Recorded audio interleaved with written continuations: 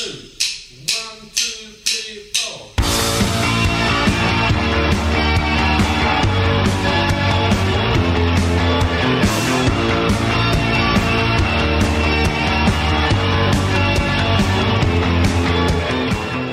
right, we are back with episode 64.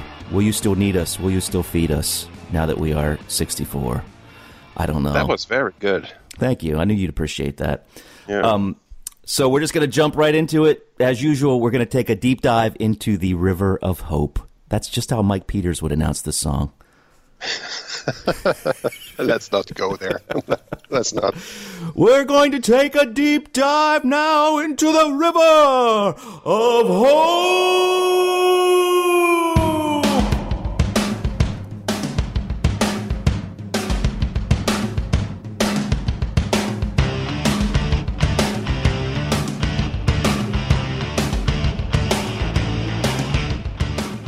Oh, good Lord.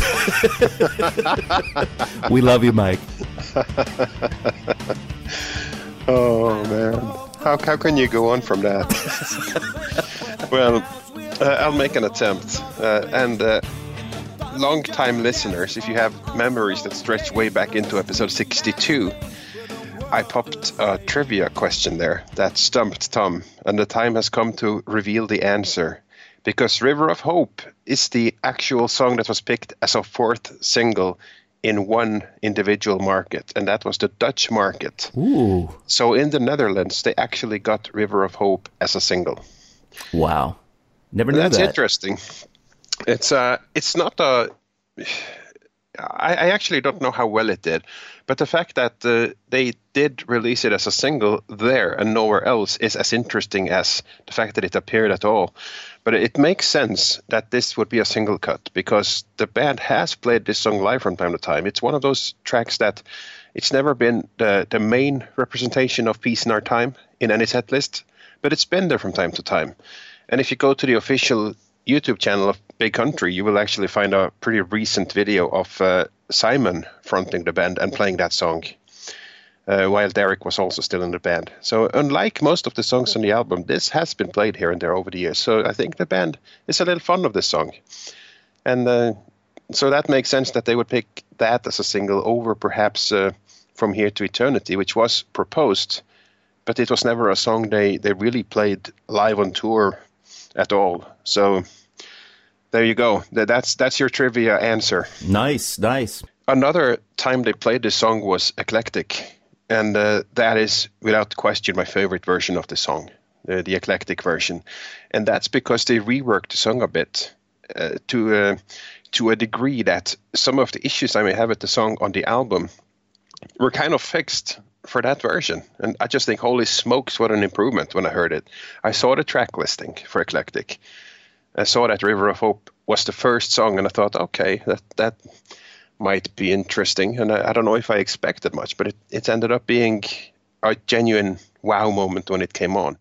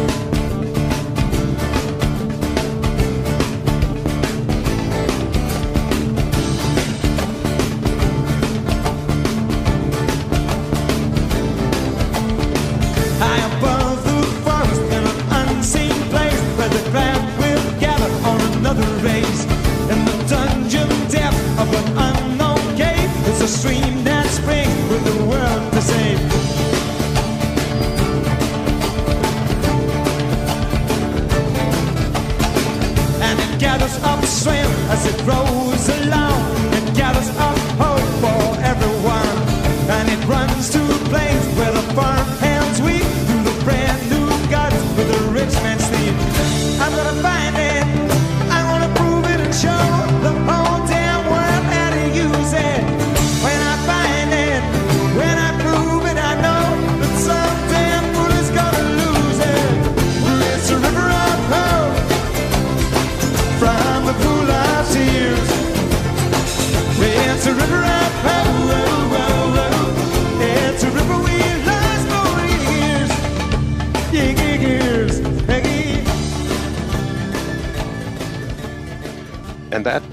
it has a lot to do with the guitar line they added from Pass Me By. Just adding that line to the beginning of the song and playing in between all the verses added so much to the song. And also the little westerny twang to sort of leading into each verse. Yeah. Very cool. There's a playfulness to that version which is totally absent from the album version. So that just makes it so irresistible. Because the song always needed that type of guitar line, in my opinion. I kind of go a little back and forth on how I like how the song starts on the album and how it goes in the verses. It kind of works, but there's... The funny thing is that when you say that, Stewart is on record, I wish I had it, but he said that the demo of the song was much more Celtic sounding and much more... I believe that the eclectic version really, instead of adding, I think they were going back to his demo version because he's been on record saying how his demo was much better and he liked it better. So... I'm quite sure I would have liked it better too. Yeah. Because I hear what's kind of going on. The starting with the drum pattern and Stewart just singing over it and not much else until the band slowly start adding the guitars. So it's kind of a song that works. And I kind of see what they were going with it, but it's a little repetitive. It not like super repetitive, totally grinding me down, but especially over the course of the song, there's not a lot going on. There's not a lot of variation musically in the verses. And when the guitars come in and could provide sort of a lift, they just add to that repetition by just playing over and over again the repetitive guitar line.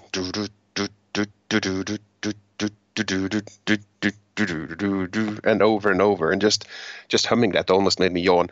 It's really not much. That's a weak point of this song. And I was wondering to myself, and what you said now makes perfect sense, that there would be more, and I was kind of suspecting as much. And it's always a question, what goes on in the studio and what is stripped back, and is this yet another Peter Wolfism to make the song more basic and more Neanderthal rock almost? And I'm not saying that as a slag, that is an actual term from the 60s, where we have bands like the Trugs are kind of known for their Neanderthal rock, which is very basic riff playing over and over again. And I think that eventually developed into the hard rock of the 70s. And this, for Big Country, is falling back into very basic rock rhythm and not much else. And that kind of is surprising to have a band like Big Country, known for their multi-layering and so many things going on. And here you have a song where it's almost nothing going on. So I don't hate it. I don't have a problem with it, but it prevents the song from really blossoming like it did on Eclectic, and like I'm sure it possibly did on that demo. So the bridge is better because then there's an infusion of melody at that stage, which really helps when he sings, "I'm going to find it, I'm going to prove it."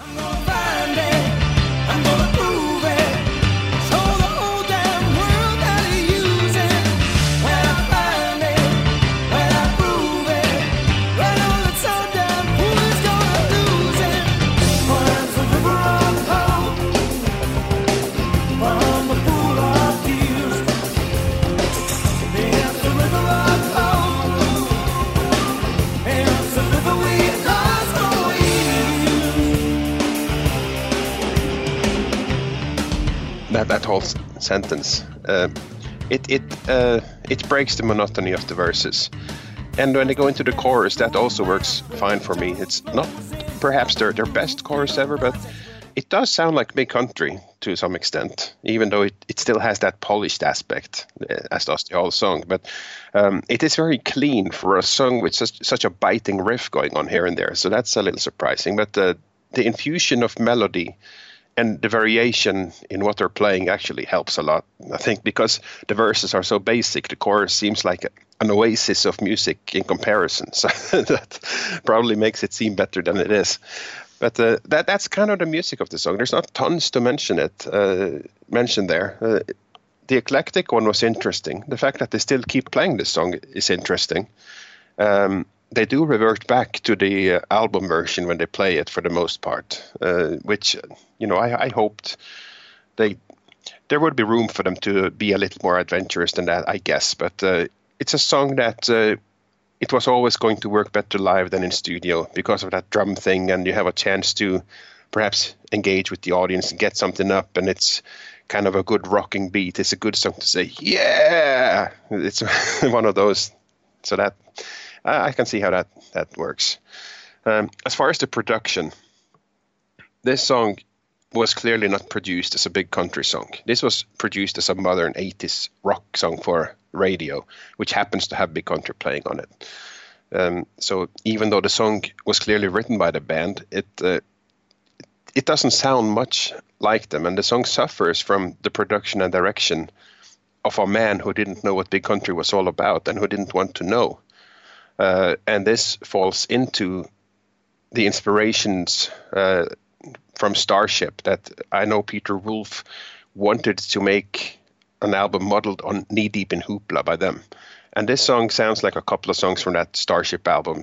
So that is problematic. And it's kind of sad that he takes a beautiful Celtic Lair demo to turn it into a song like that. But despite all of this, I don't hate the song. I don't have a huge issue with it. It's okay. I quite can enjoy it at least, and in the case of Eclectic Version, I love it. But I do have an issue with how the song ended up on the album. This is one where it's hard for me not to hear that the song has a much higher potential than what ended up on the album, and this pinpoints to me why listening to the full album is something I almost never really do, and I still feel a bit sad about what could have been here and there. And in many ways, for this album, defeat was snatched from the jaws of victory. They were primed, and they were armed with some of the best songs ever with the REL tapes. So they went through this incident called the neutering, and I think River of Hope was part of what was neutered as well. I think this could have been a much better song in most other circumstances. So that's how I feel about this song. It's a decent song.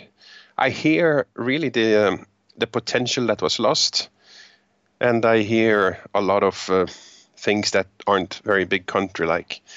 I didn't mention the lyrics yet, and they kind of have both kinds. I really like how the first verse in particular, I think that's the good bit of these words, which is something Stuart would do from time to time. Make a story based partially on what seems like a legend or a myth or an adventure, and it's time to put on the Indiana Jones hat, basically, because he describes this unknown cave in the dungeon depths where a stream springs up that will save the world, which eventually is the source of this River of Hope, which is a beautiful sort of picture he's painting there.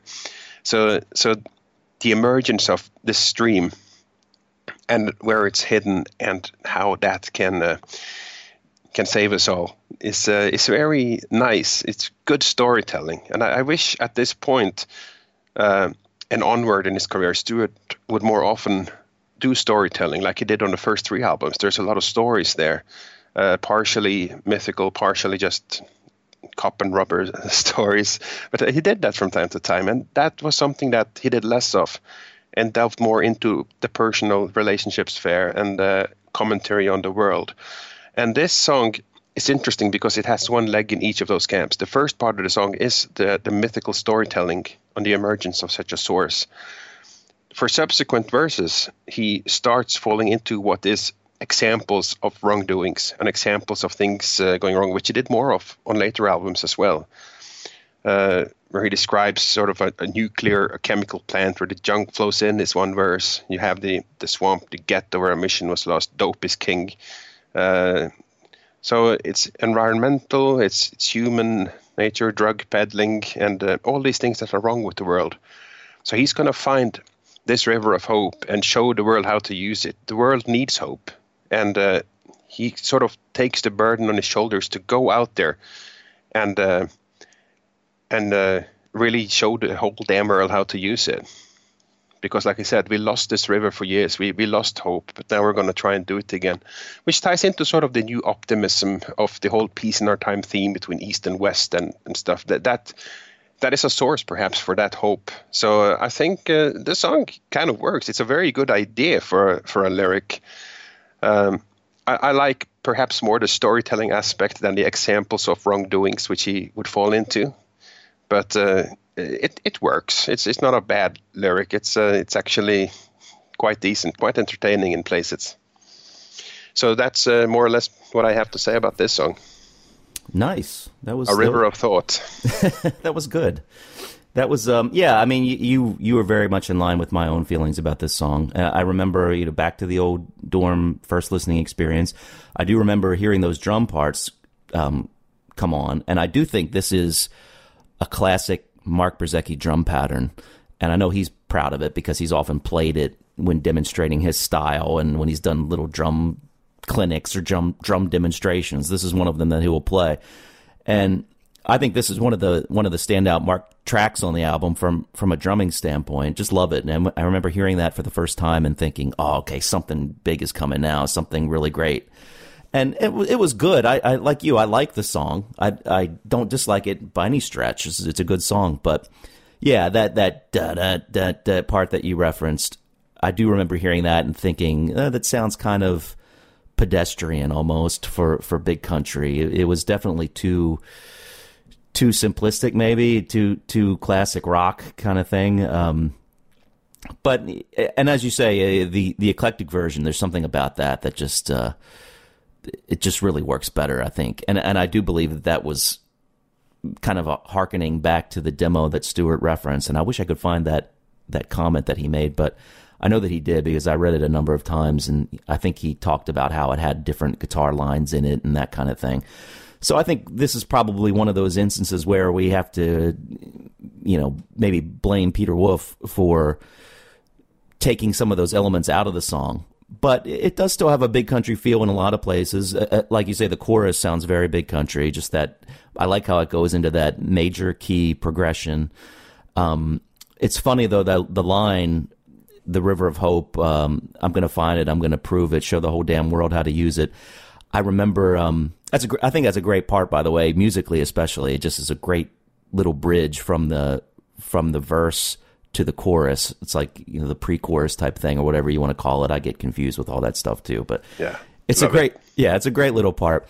But I remember reading an early review for this album right after it came out, and it was an American review, obviously, of which I don't think the album got a ton of those, really, but I remember reading it at a mall somewhere, and there was a magazine that reviewed it, and I remember distinctly them like picking that lyric as a way of mocking the band, and they were saying kind of like, listen to this line, I'm gonna find it, I'm gonna prove it, show the whole damn world how to use it. How pretentious, how pretentious is Stuart Adamson to say that?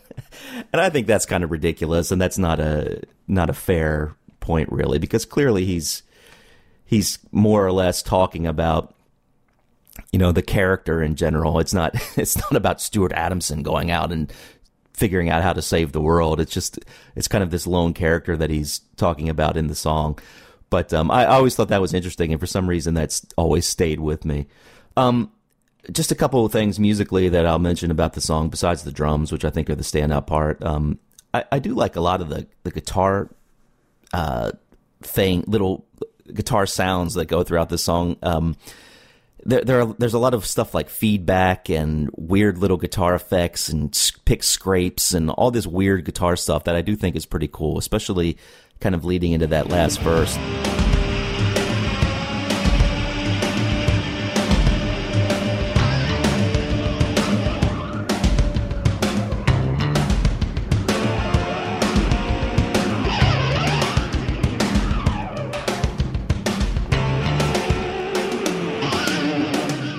The solo in this song, if you could call it that, isn't really a traditional Big Country solo. It almost kind of harkens back to the King of Emotion solo. It's very blues-based, and the outro of the song is what I'm really thinking of, with a lot of little bluesy riffs type of things going on.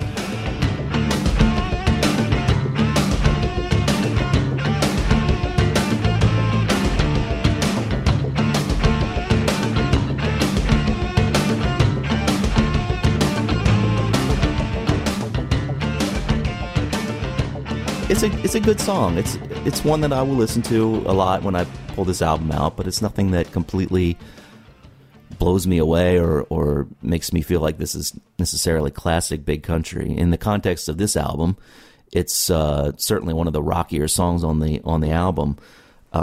Maybe the most rocking song on the album, really, next to Peace in Our Time, or they might, stand side by side with that distinction. But lyrically, it kind of goes back to what I said about some of the earlier songs on this album. It's kind of an early example of Stewart going into that writing style where he's mentioning all of these different things that aren't really related, but as a whole, they relate back to the whole theme of the song. And I think we can sort of look at Peace in Our Time as the point where his writing style lyrically took that turn, and he seemed to really keep going with that for years later, throughout the rest of his career. It's kind of an in-your-face song about the decay of society and the typical idea of in society of someone finding something good and people just ruining it because they're people. Sometimes the human race is given absolutely marvelous gifts, and we take those gifts and squander them just because we're human beings. This is all about that. It's called River of Hope. So I guess it's more of a commentary on human nature, this song. But yeah, I mean, it's a good tune. I really like the live versions better. Even the more recent live versions, I think, have been much more spirited and classic Mark drums. And I think my favorite part of the song is that third verse. The swamp of the ghetto where the mission was lost, where the dope is king and the silver boss, past the trash and wreckage from the garbage drops, past the oil slick where the jailboat docks, to a home in some sea at the nation's end where the submarine is freedom's land. If we need that river like we did before, then the be no need. I love the way that feels. Even on the album version, it's just the drums are kicking in and there's really nothing else happening but Stewart singing to the drums. And that's kind of a rarity for Big Country. Usually they have tons of other stuff going on, and I think that's a really effective part of the song. But it's a good little focused rock track. On Peace in Our Time, it stands out pretty nicely, but put up against the rest of Big Country's back catalog and the more rockin' songs from that, probably doesn't stand up that well. But on this album, it's maybe one of the more rocky highlights, I guess you could say. No, it's a medium plus-sized fish in a small pond. Yeah, I think so. And actually, when I look at my rankings, I don't even have it in the top 5. It's number 6 for me. But as I say, a lot of these are very similar when you get past 1 or 2. But anyway, this is my number 6. Okay. Yeah, for me it's number 5, so it's very close. It barely scraped in the top half. Yeah. And it's, like I said, a decent song, but the placement for both of us, it's kind of in no man's land in the album, which is a comfortable spot. It's not in the lower half. It's not really a top song, but it sort of sits there as a decent album track. Yeah, definitely. Hi there, Svein and Tom. It's Richard here from sunny South Africa. Strangely enough, Peace in Our Time is my favorite Big Country album. I'm probably in the minority with that comment, but the reason is as follows. It was in late 88 that I heard this album for the first time, and it was my introduction to the band. Subsequent to that, I've become a huge fan. I love all their albums, and Peace in Our Time has a certain special place in my heart. On the album, I'd say that the song Time for Leaving is one of my favorites, and it's because of the time and the space I was in when I heard that song. Guys, you've done a fantastic job so far. Please keep up the good work. Thanks very much. Signing off, Richard from sunny South Africa.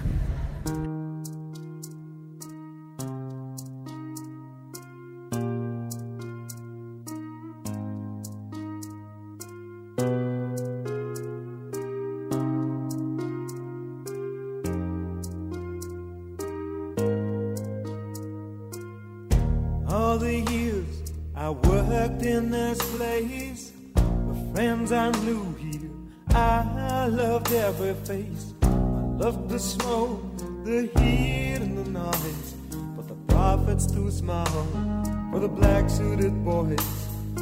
Oh, angel. All right, In This Place.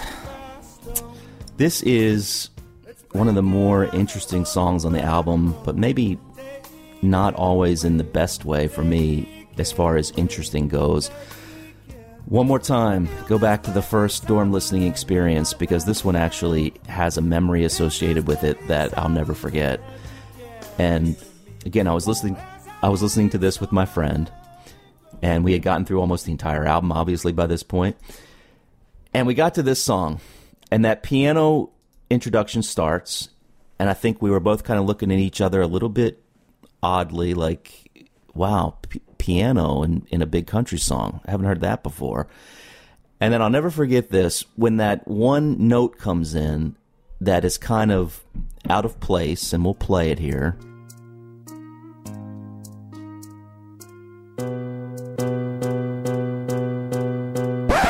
When that chord hit, I remember my friend just burst out laughing, like hysterical laughing. And I was taken aback too. I think that chord seems normal now because I've listened to the song so many times, but I don't know if it was just my musical palate wasn't,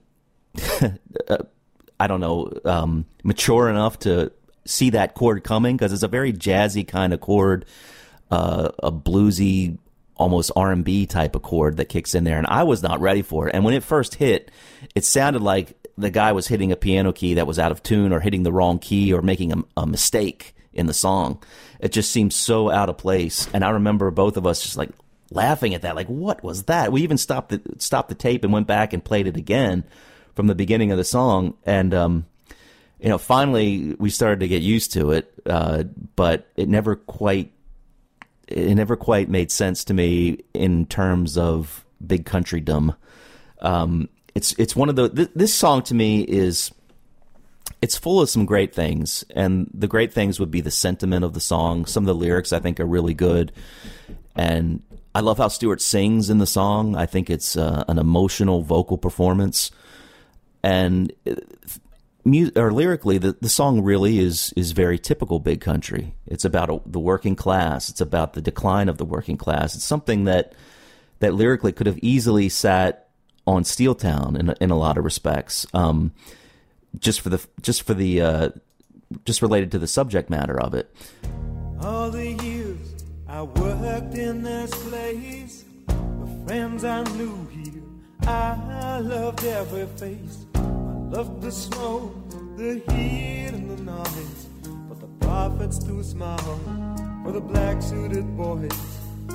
Oh, angel, it's coming down stone by stone. It's breaking up home by home. Take it away, take it away, take it. In this place I mean, it's clearly about almost an industrial type of town that its existence depended on the industry that supported the people who worked there. And very much like Steeltown in a sense, the song Steeltown. And now it's coming apart. It's being taken over. Corporations are buying certain things and taking over the land, and we've got lines like a supermarket needs the land and I have no rights, et cetera, et cetera. So Stewart's painting a really bleak picture of a way of life that's ending, a community that's being torn apart. And I think that's one of the interesting things about the song, is that he really paints a nice picture of this community that's in place, friends that he knows, children that they raised. He's aware of all of them. It's like they are all aware of each other and what each other brings to this community. And clearly there's years that he spent there.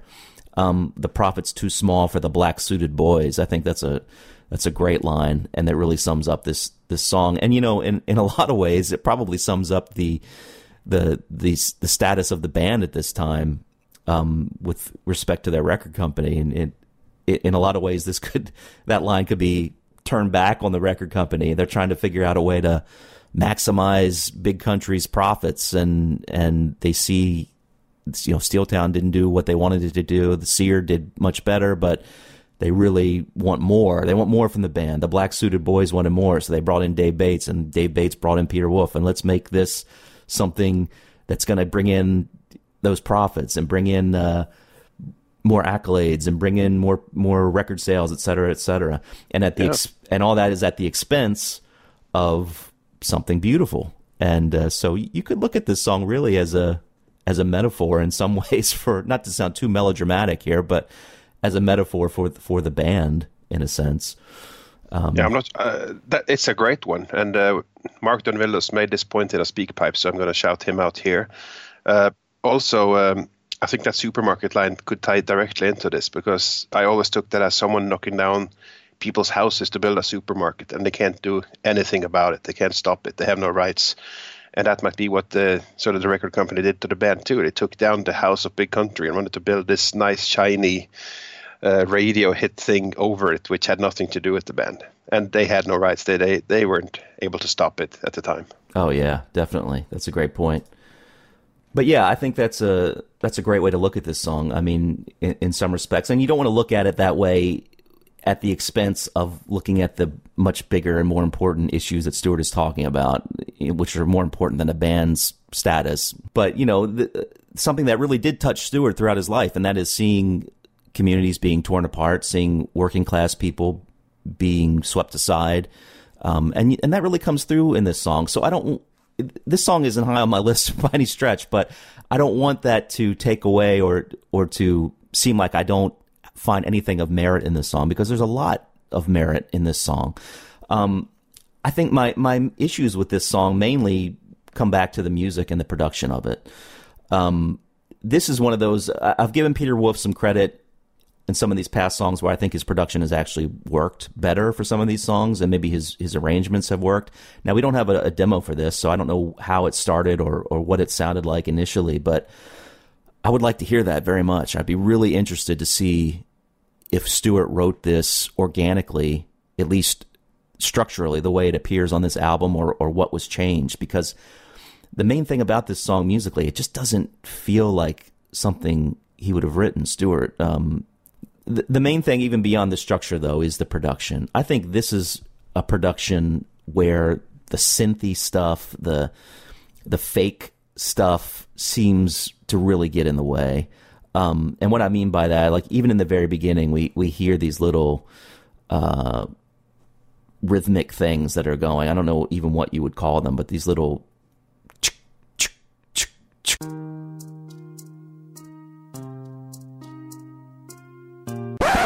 They are called shakers, Tom. Shakers. Even bogans know this. Stupid bastard. Now get on with it before I summon the Scorpius. And it almost sounds something like that would be created on a cheap Casio keyboard. It's got that synth feel to it, and I don't like that. I want something that sounds really real in this song to match the lyrics. And you've also got a lot of synth female backing vocals in this song, and I'm sure that that's what they are. They have that synthy quality to them, and I can see Peter Wolf hitting his keyboard, hitting the key to hit the one female voice and then to the next female voice. And this is on the chorus, the "Oh Angel" part. Oh, angel, it's coming down stone by stone. It's breaking up home by home. Take it away, take it away, take it. I mean, sure, technically it sounds nice. It's a good melody. It's a good backup part. But that synthy nature of it just does not work for a song that's meant to be this personal. And the piano, I don't like the whole piano driving this. Maybe it would have sounded better if it was like a real piano. I don't know, but it doesn't sound real. It sounds like a synth piano to me. And the whole song has almost more of a Bruce Hornsby feel than it does Big Country. And that's not necessarily terrible. I think Bruce Hornsby has done some good songs, but this song really is the one that I struggle the most to relate to on this album as far as being from Big Country. Lyrically, yes, very Big Country. But musically, it's just so alien to me from what Big Country had done in the past as far as the structure of the song. I just don't like a lot of the chord progressions in it. Some of the changes take away from the emotional punch that this song should really give.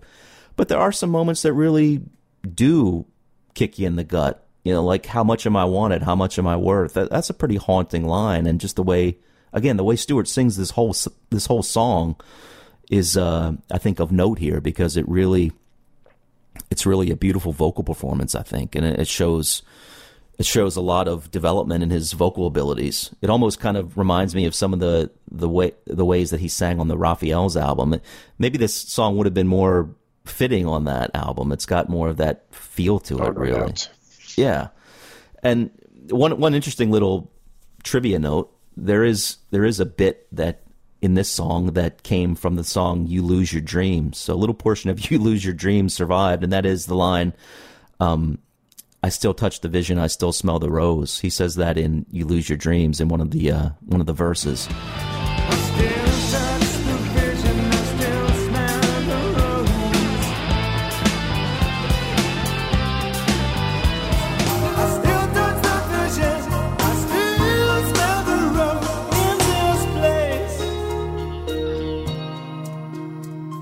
I think it's cool that he seemed to have really liked that line, and he picked it up and kept it and used it in this song.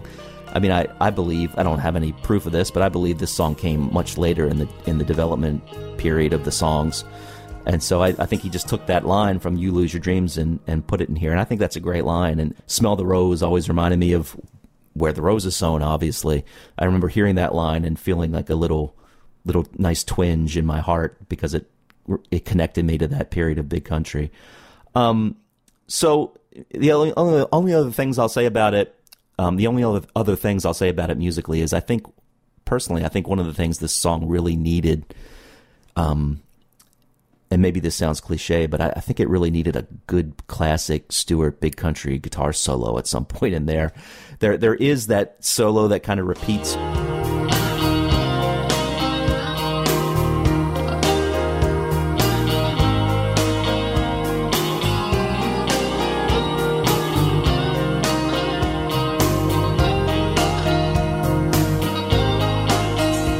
And it's nice, but I wanted more. And it's like the song stops short of really packing the emotional punch that I think it should.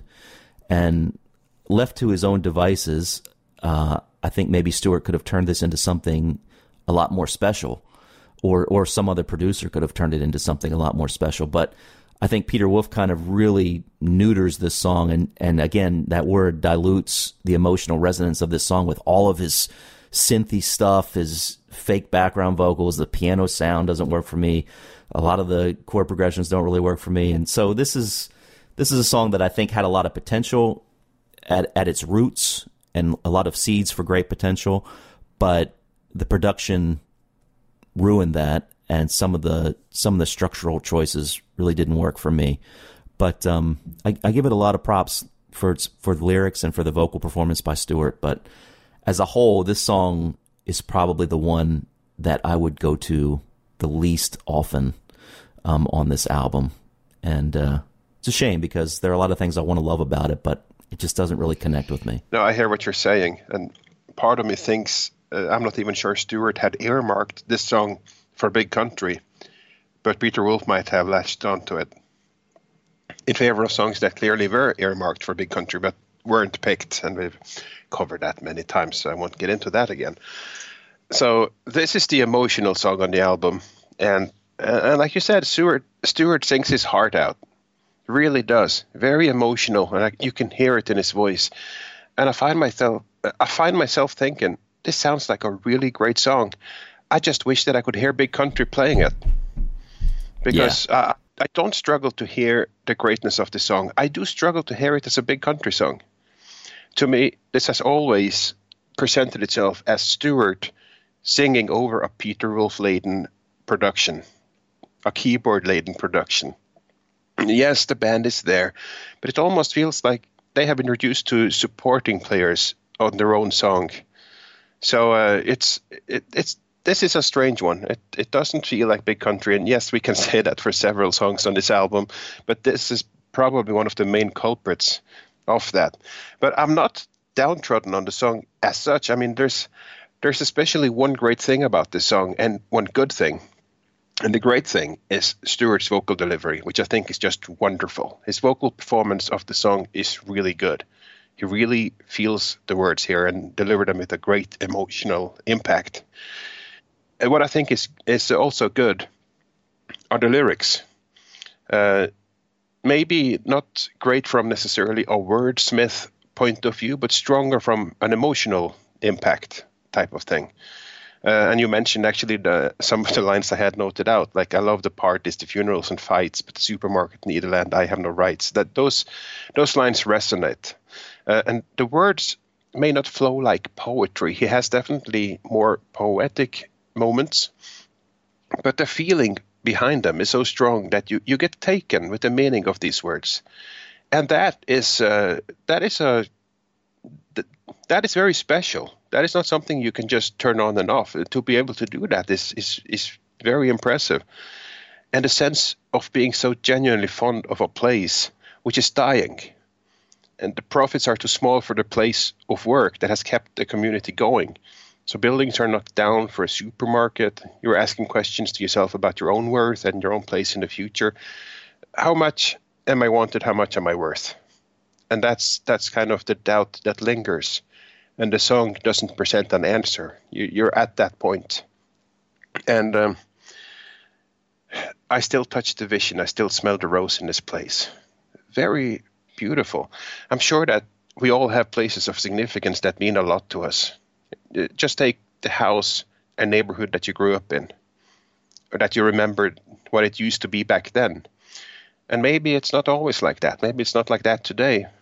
And it's very easy for people to come in and see a different potential or lack of potential in those areas and do changes that they just do them, which means that what used to be is going away. And this is very tough to observe. I mean, I would hate to stand and watch the house of my parents being knocked down. That's not likely, by the way, but I can just see that situation. That's kind of almost what the song is describing. A very personal places that means so much to you, but it means nothing to the guys in suits who come in and just do the changes to maximize profits or whatever. So it's tough to observe that happening, and this song conveys that feeling beautifully. So I have a lot of praise for the lyrics.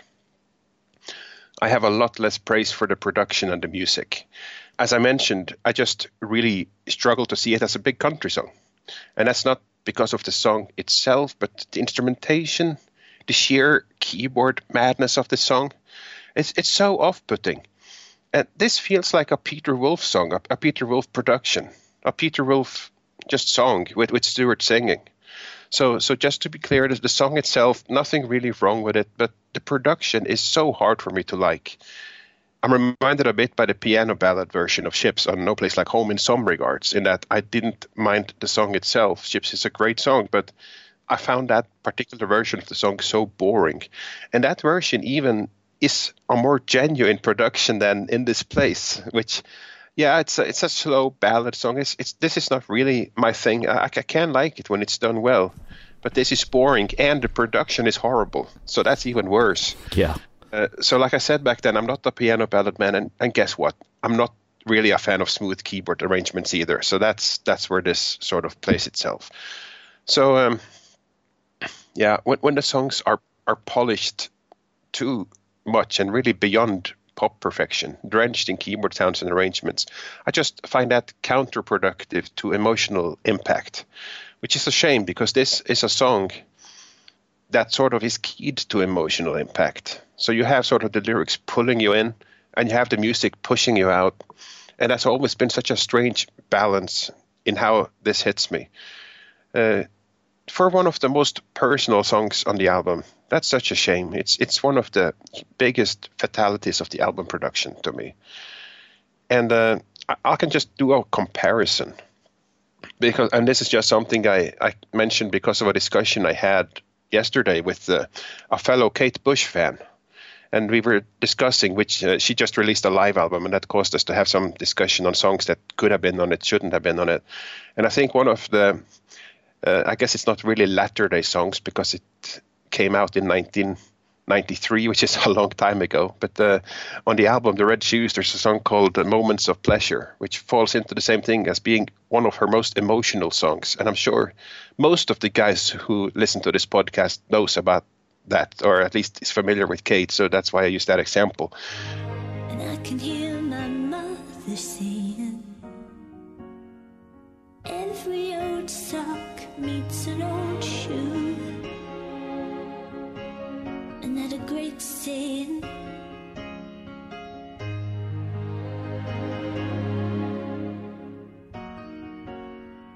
every old sock meets an old shoe. Here come the hills of time. And that got me thinking, how would a song like Kate's Moments of Pleasure sound with a Peace in Our Time production? If that song was, strip away all the instrumentation, that emotional thing, and bring on Peter Wolf, set up a layer of keyboards, and just kill that song. Because that's... both are slower ballads. Both songs are intensely emotional. Some of the most touching vocal delivery from both artists. But the difference in approach to these songs are so striking. So instead of putting Peter Wolf with Kate, you could take Stuart and put him outside of Peter Wolf. What could they have done within this place in terms of bringing that up to a production that it should have had, and just bring out the band and do something with it? It could have been incredible. So that's really where this leaves me with this song. It's like I said, the lyrics pull me and the music pushed me out. That's the best way I can really put it. So for me, this is a song that I find hard to get into like that. Yeah. That's a good point about Kate's song, because it could have easily been ruined by that kind of production. And she even had synthy things on her albums as well. Maybe even on that song, I can't totally remember, but she managed to make it still resonate with emotion. It's not like a synth automatically equates to a lack of emotion, but you just got to know when to use it, when not to use it, how to use it. And clearly in this song, it really drained a lot of the emotion away from what could have been a much more emotional piece. Yeah, exactly. And again, we can point back to the Knee Deep in Hoopla album by Starship. It has a couple of these synth-drenched ballads. And that was the measuring yardstick for this album. That's what they were aiming for. So, yeah, of course, it fits the bill. It met the yardstick. It was just a horrible yardstick to use for a big country album. I wish they'd been eye deep in the hoopla instead of knee deep. Maybe they are just now. Who is Starship? Starship. I don't even think they're around anymore. So they're not even in the hoopla anymore. Well, more in the poopla. Maybe they had their Peter Wolf thing. It worked for them because I'm sure we built this hit. It still continues to pay their rent. Well, that's very true. Unfortunately, Big Country didn't get that kind of result. No, I mean, if they got a hit on that level, that still gave them financial security. I wouldn't care how bad the song was. Everybody needs to make a living. I wish them success. But the fact that it didn't work on any level, success level, musical or anything, that just makes the failure complete. Here's a little line, a very short review of the Peace in Our Time album from the LA Times. And they actually reference a line of this song, which was interesting. They say, "Remember when this Scottish quartet stood shoulder to shoulder with U2 as one of rock's great hopes of the 80s? If not, this album won't remind you. Those rousing bagpipe-like guitars and martial rhythms that were the band's early trademarks are still there, but now they sound rote and perfunctory. I still touch the vision," sings head countryman Stuart Adamson at one point. "Perhaps he does, but he now seems powerless to share it." That's a pretty bad review. Short and to the point. I think that, though, is getting to the production aspects of the album. It's, I would disagree with him that the early trademarks are even really still there. I mean, they're there in places, but certainly not in the whole. I was puzzled about that comment too. Yeah. I mean, maybe he listened to Peace in Our Time first. I don't know the song, but but the rote and perfunctory that does describe some of these tunes. I mean, I like it. I like a lot of things on this album, but I can't deny that production is always going to cloud everything. Yeah. So how do you rank this nugget of a song?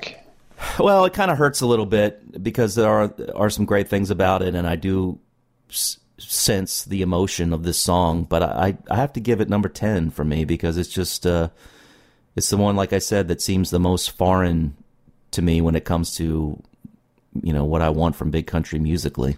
Love the lyrics in most places, love Stewart's vocals, but it's a song that I just can't really get into as hard as I sometimes try. Yeah. No, I get it, and I'm really not too far off. It's kind of boring when we agree. We agree for a lot of songs on this album. This is one of them, so this is my number 9. Yeah, we need to go back to arguing about 1,000 Yard Stare again. You let me off easy with that one. Yeah, I guess I kind of did. You just let it slide, and that was it.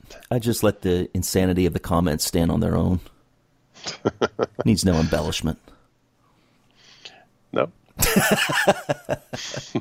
They stood fine on their own. All right, moving on. Hey, Thomas Fine, it's Arlen from Annapolis. Just thought I'd throw in a couple of thoughts after hearing your excellent part 1 of the Peace in Our Time deep dive. First, I just wanted to thank you guys for continuing on with this podcast. The level of research and understanding you put into these makes The Great Divide really the best fan-made music podcast out there, and I'm just sorry that we're starting to run out of albums to talk about. For Peace in Our Time, a real missed opportunity. To me, it's their most disappointing album because it's the only one that feels more like record company product than art. It feels inauthentic to me somehow. But I don't blame the band. If you remember the music scene in that time period, a lot of the weird and interesting parts of the early 80s have been sort of sanded off and all the corners have been rounded. New Wave gave way to AOR and even MOR music. And, if you think about it, by that point, Simple Minds got stadium size and they had keyboards and singing ladies of their own now. The Alarm had gone AOR with Change. I won't even start on Rattle and Hum other than to say, that.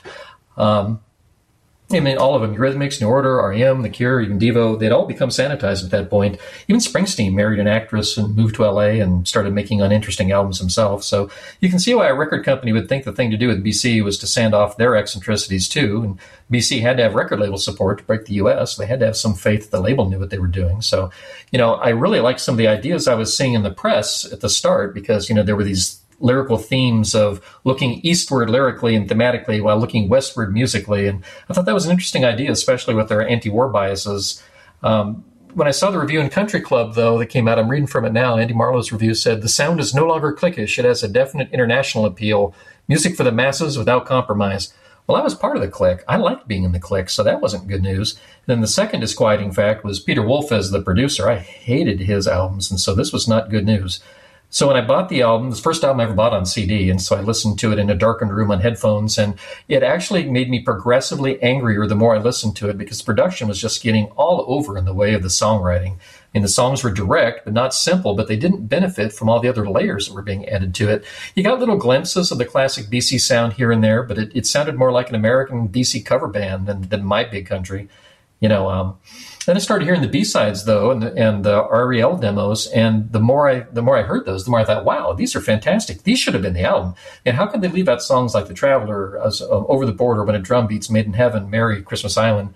BC was really at the top of their game on these, not only in terms of melody and lyrics, but in their playing. When a Drum Beats is the real missing song on the album. With the lyric about the F-111 and the Kremlin, and that should have been the centerpiece of the album. And then how great is Christmas Island? That may be one of the best songs they ever had. So, my version of Peace in Our Time really is the demos with a couple of songs thrown in from the album. But anyway, thanks for the Vine, guys, and looking forward to hearing parts 2 and 3. Bye.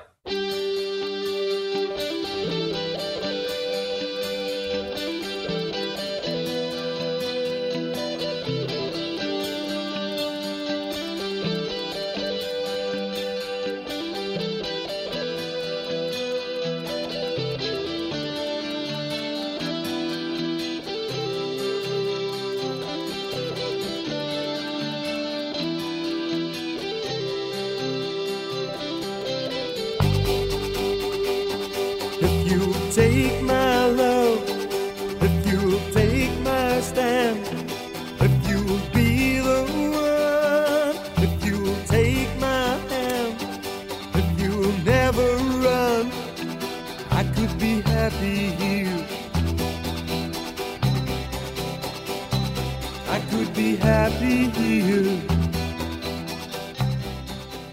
I Could Be Happy Here is the last song on the album, the third and final song with a joint writing credit as well. This is written by Adams and Watson, so again, if you're interested in those kind of facts. And I think this really ends the album on a great note for me. I think this is a great song. I think this is one of two songs that I hold higher than anything else on this album. So I think Time for Leaving clearly has the top spot for me, and this is not on that level, but I still consider this a great song. And for a lot of reasons. First of all, from the get-go, this sounds like classic big country music. You don't get that a lot on this album. And in fact, it's so rare that when we finally get it with this song, it almost feels like the odd song out on this album, which is kind of crazy, that finally we're getting a song that sounds like the band we knew. And it feels, wow, does that even fit on this album?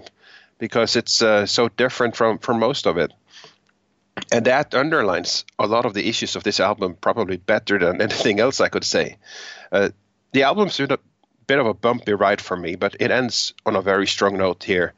So I Could Be Happy Here, just one of a couple songs on this album that I feel can stand very tall beyond this album as a good, genuine big country moment, or at least as genuine as the sonic direction of this album allows.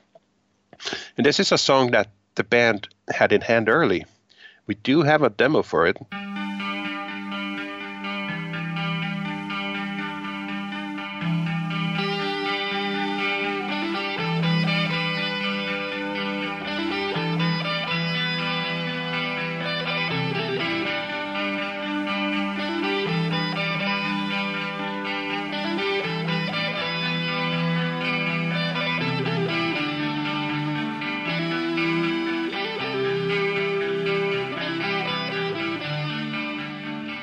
It was demoed at Ariel Studios, and the song was quite a bit set in its ways before the band went to LA. And they really didn't change it that much, and that is quite noteworthy. I think the only thing I can say is Peter Wolf must have liked it amazingly, because number one, it was picked from the Ariel demos, and we know he passed on so many of them, but not this one. He picked this one. And number two, he really didn't change the song a lot either. It's basically more or less the same. It has tweaks and it has some production changes, but it's not a massively overwritten or changed song. So I guess that must have means he liked a lot of it. And it's a band song. He even kept his keyboard out of the way or muted down.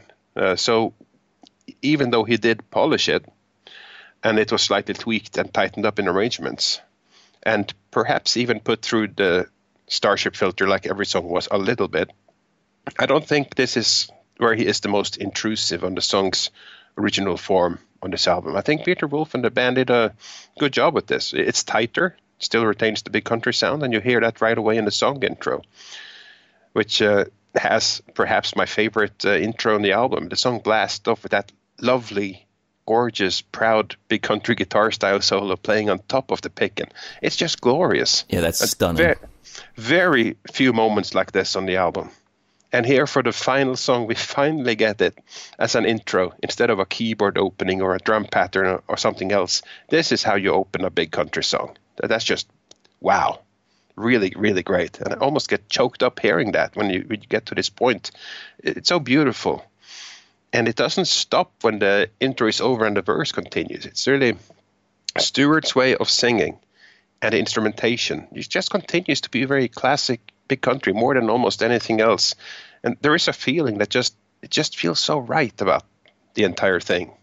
If I'm wrong, I don't want to be right. This is lovely, beautiful. One thing that the production does is to mute the transition to chorus.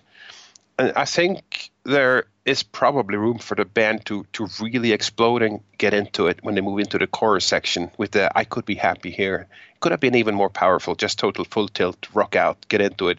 But of course, that would never happen when Peter Wolf is the producer. And they didn't keep playing this song really live either. I don't think they played it much live at all.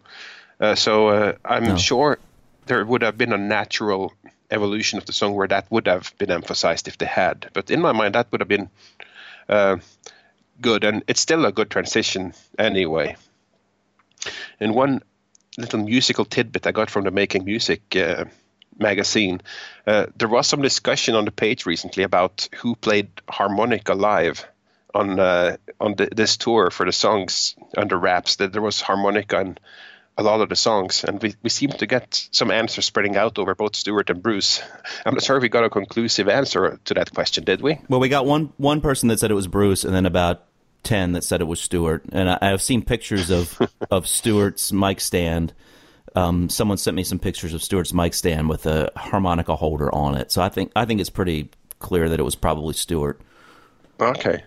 That's interesting. The because confusion might have come from this song. Yes, I know where you're going with this. Yeah, because Bruce plays harmonica on the studio version of this song. And Making Music magazine talks about how he sampled the harmonica into the synclavier. Right. Which is probably why we don't have a lot of harmonica sounds. But we have the harmonica represented in this recording through the synclavier, played back on keyboards. Yeah, just like one breath in the harmonica that seems to have been sampled. That's all you need. He blew into it. If you take my love, if you take my stand, if you... Could have been anyone, right? Could have had the cleaning person just come in and blow, and there you have the note. Now it's sampled. Now we got all the notes. Now Peter Wolf can just play it. That's right. So I don't know what that means, that Bruce sampled the harmonica, but that's what he did, and hence the harmonica-drenched version of the song. It's a glorious thing, and just like the music, the words to this song, they're all about just a pure passion. This is not a presentation of intricate stanzas of poetry. This is a very pure plea, or I actually think there are a couple of pleas using the approach of repeating a phrase in different ways to drive home a point. And the first verse is very personal, where he goes directly to a person, addresses a person saying, if you will take my love, take my stand, be the one, if you will take my hand. So he's asking someone to be with him, to stand by him. If you will never run, I could be happy here. To me, this has got to be sung to a woman, especially as he says, if you will be the one, if you will take my hand. There could be other meanings, but so strongly pointing in that way that I feel it has to be. And where the first verse is very specific in pledging to each other, the second one seemed to go a little deeper as far as setting expectations to each other. And again, the word pride comes in the first line of that verse, which it usually does in Stuart lyrics, even on albums with, pride in your eyes, put the shame in me, and King of Emotion. And again, some other examples. In this song, he asks, if you could take my pride, take my tears, take my side, take my fears, basic lovely sentiments to the person he loves, really. Take my side. That's great. It looks like the singer comes from a place of self-doubt and is not too happy. He thinks that you could turn the tide, or if you could turn the tide, I could be happy here. As in, things aren't the best, but you're the person who is able to change that. You can turn the tide. So that's an interesting thing. It's basically a very sort of deep pledge from the depths of his heart, very, very genuine. The chorus is also very interesting because of the here in the title, I could be happy here. That could be a lot of things, where in the verses, here could be anything from the relationship. If you will never run, I could be happy here. Or you have, if you could turn the tide, I could be happy here. It could also be in his mind, like he feels troubled or sad or lonely, but with the help of that other person, all of that would go away and he can feel happy. But the chorus definitely points more to a physical location. I could be happy here, but I see what is done in my homeland. I see what is done in my name. Can you see what is done in your homeland?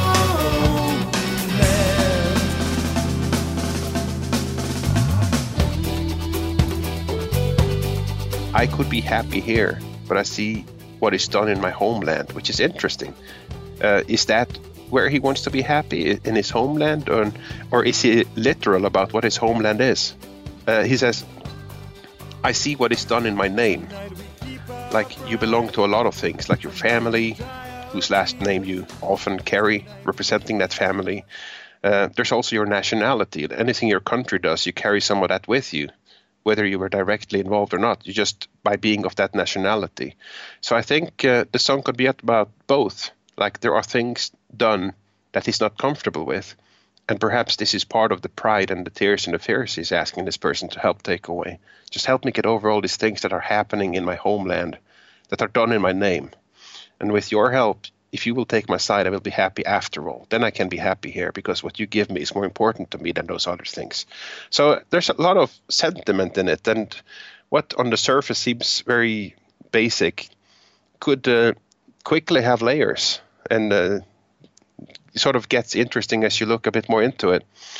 And I think the sentiment is beautiful. And what works so well is also with how the music underpins it all. The music helps sell the emotional content of the lyrics in a big way. So I think this is an example of where the marriage between music and lyrics on this album really works. And it ends up just being a very passionate, classic, good, or great even, big country track. So for me, this is a very well-esteemed and proud song on this album, and it really ends well. I could have wished it to perhaps come a little earlier in the album, and especially the balance or the tracking of the album, side one in particular being very muted, and side two having a lot of the more firing up moments with Peace in Our Time, Time for Leaving, A River of Hope, and this one. So that almost seems imbalanced, really, but all's well that ends well. Wow. Well, we're going to have some disagreement finally. Again, we are back to disagreement. It was bound to happen. Possibly substantial in this one. Well, first of all, there are a lot of things. I'll get to the things that I agree with first, because there are a lot of those as well. When I heard this for the first time, and that beginning and that opening, like you, I thought, wow, this is big country, and wow is exactly the proper phrase here. Just a gorgeous melody, and here you have an example of what we talked about in an earlier episode of Stewart playing a lead line with the bass pickup activated, because it's got like the lead part there has a big fat juicy sound, and it's just a classic big country melody. And there's a lot of great stuff about this song, and for a number of years after hearing this album, it probably would have been one of my favorite tracks on the album. But over the years, and especially after hearing the demo version of this, I've just become more upset with this song and what it became, because I think it could have been just so much better. And this is one of those things where I would disagree that Peter Wolf, his changes on this were minimal. I think they were major, and I'll explain what I'm talking about here. First of all, though, something I just discovered recently, like within the last couple weeks listening to this, and this is just my opinion, but I believe it's accurate, is that I think that as beautiful as the opening is, the picked parts of this song, I listen to them in headphones, and I hear the exact same effect that I referenced in Everything I Need, like them panning back and forth. I really believe that the picked strings in the beginning of this song were like Everything I Need sampled strings from Peter Wolf's Synclavier. Now, that might not make any difference to you, but to me, when I hear the structure of that in the demo and those picked parts in the demo, I much prefer those.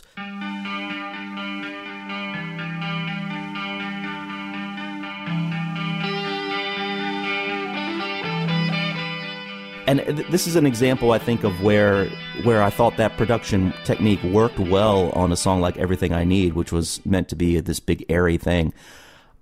Even though it's not as intrusive in this song, but I wish he would have just let the band play the damn parts in this song. It would have been a lot better. It would have made the song more emotional. It would have fit the themes of the song even more.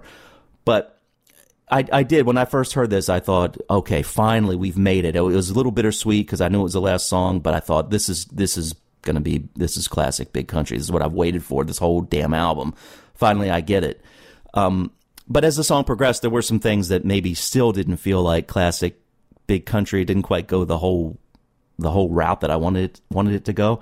But when I look back and compare it to the demo, it makes more sense. I mean, this, I see what is done in my homeland. It should be changed to, I see what he did to my demo. It should be repeated over and over again, because I think this demo is one of the examples that I would use against Peter Wolf. I think the demo of this song is so glorious and so much better and so much more emotional. And it's not to say that the Peace in Our Time version is bad, because it's not at all. It's still a good song. But when I review what was done to it and get a sense of what I think why it was done, to me, we get back to that whole dilution word. The song in its normal, or in its original sense and original formation, was so pure, and it did not need to be changed like this. But back earlier in the series, I was talking about one of the songs that I thought was confused in the demo about what it wanted to be the chorus, and that was Everything I Need, where it had almost like two choruses, and I thought that the arrangement was done well and that they focused it, brought in the right chorus for the song, et cetera, et cetera. But I also said in that discussion that you don't always have to necessarily follow those rules. Sometimes it works without that. And I think the demo is a good example, because there is no chorus in that demo. It's the same verse part, basically, over and over and over again. But the thing that's great about it is that it just builds. It builds and builds and builds, and each successive use of that verse gets stronger and stronger from an emotional standpoint. And what they did on the Peace in Our Time version, I think, and this is just my opinion, my theory, but I think it's fairly, well-reasoned hypothesis here. But I think Peter Wolf probably heard this demo, and as you say, he liked aspects of it, but he probably said, you know what, boys, this song doesn't have a chorus. We got to have a chorus in this song. Where's the chorus? And he went through the other demo that this song is kind of a Frankenstein monster of, and that's the song In My Homeland, which is a demo that really was kind of a, even as a demo, it just didn't seem like it was a finished song yet. It seemed like it was just like some parts that were put together in a song form. But in that demo version, we've got the part, I see what is done in my homeland, I see what is done in my name. I see what is done in my homeland. I see what is done in my name. Let me see what is done in your homeland. You see what is done in your name. And I get the feeling that Stewart said, well, here, I've got this song that's sitting around, and I can't really figure out what to do with it. Maybe we can take the chorus from this and incorporate it into I Could Be Happy Here, and that will be our chorus. And Peter Wolf was like, yeah, that's good. Let's take that. We'll put it in here. We'll make it a part of the song. But my issue with that is that, especially listening to that demo, I don't think it works so well. And a lot of it has to do with the lyrics. The lyrics of the demo, if you go through them, it's this constantly building thing, and you touched on a lot of the beautiful sentiments there, and there's no need for me to repeat that.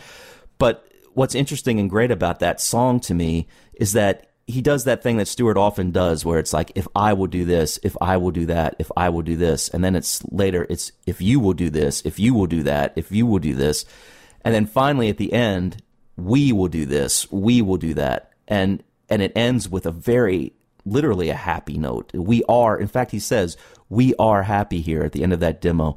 We are happy here. He repeats that twice.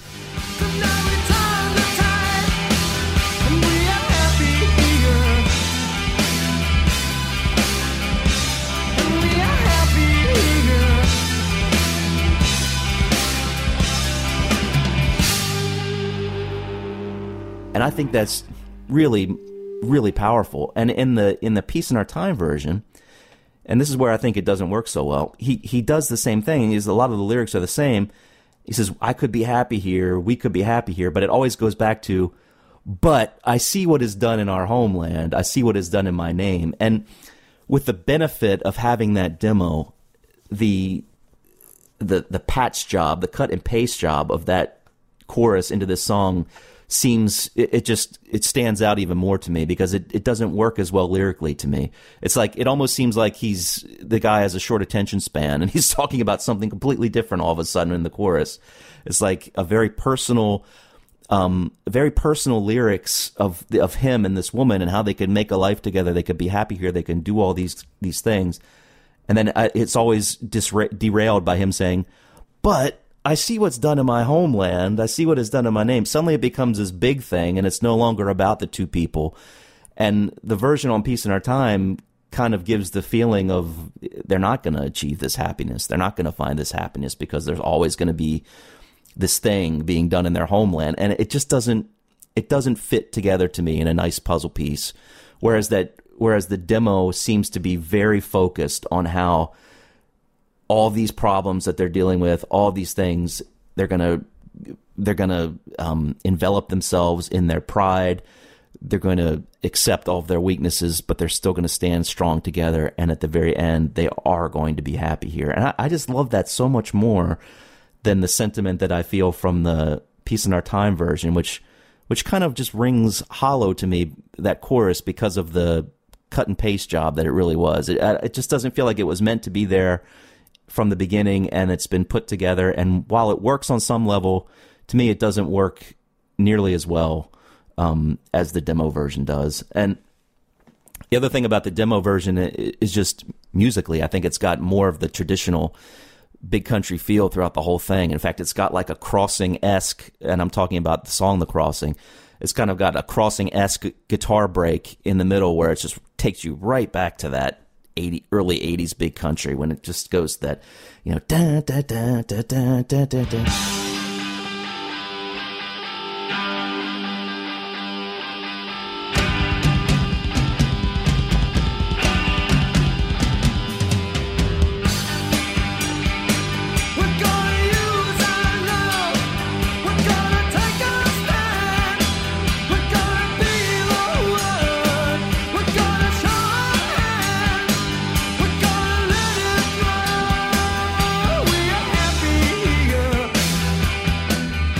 Drums kick in, and Stewart sings the verses again, but he sings them like in a way that's at the very edge of his vocal abilities and vocal range. But it really works. And man, the drumming of Mark on that demo when he sings that, and when he launches into "Tonight we keep our pride, tonight we dry our tears, tonight we leave our side, tonight we shed our fears, tonight we turn the tide, and we are happy here." That to me is just like, oh, you can't beat that. And for them to take that away from the song, to me that takes away the whole crux and core of that song.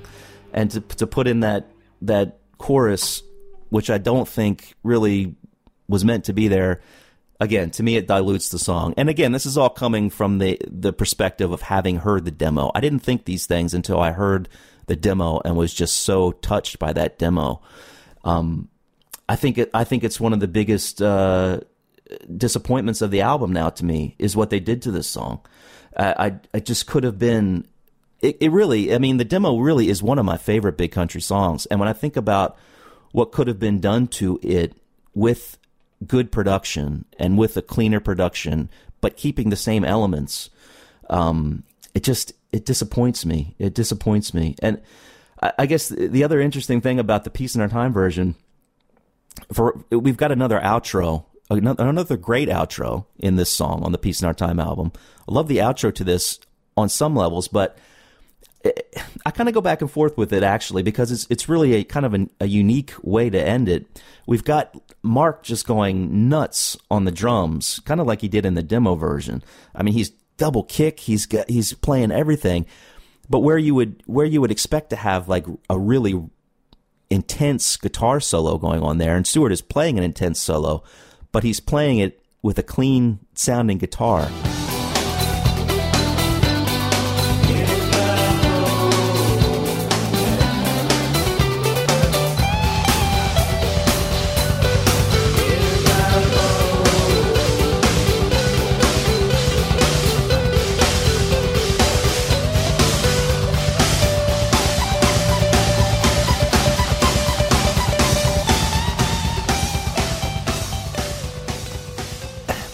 It's odd because there's something that I do like about that because it's so different.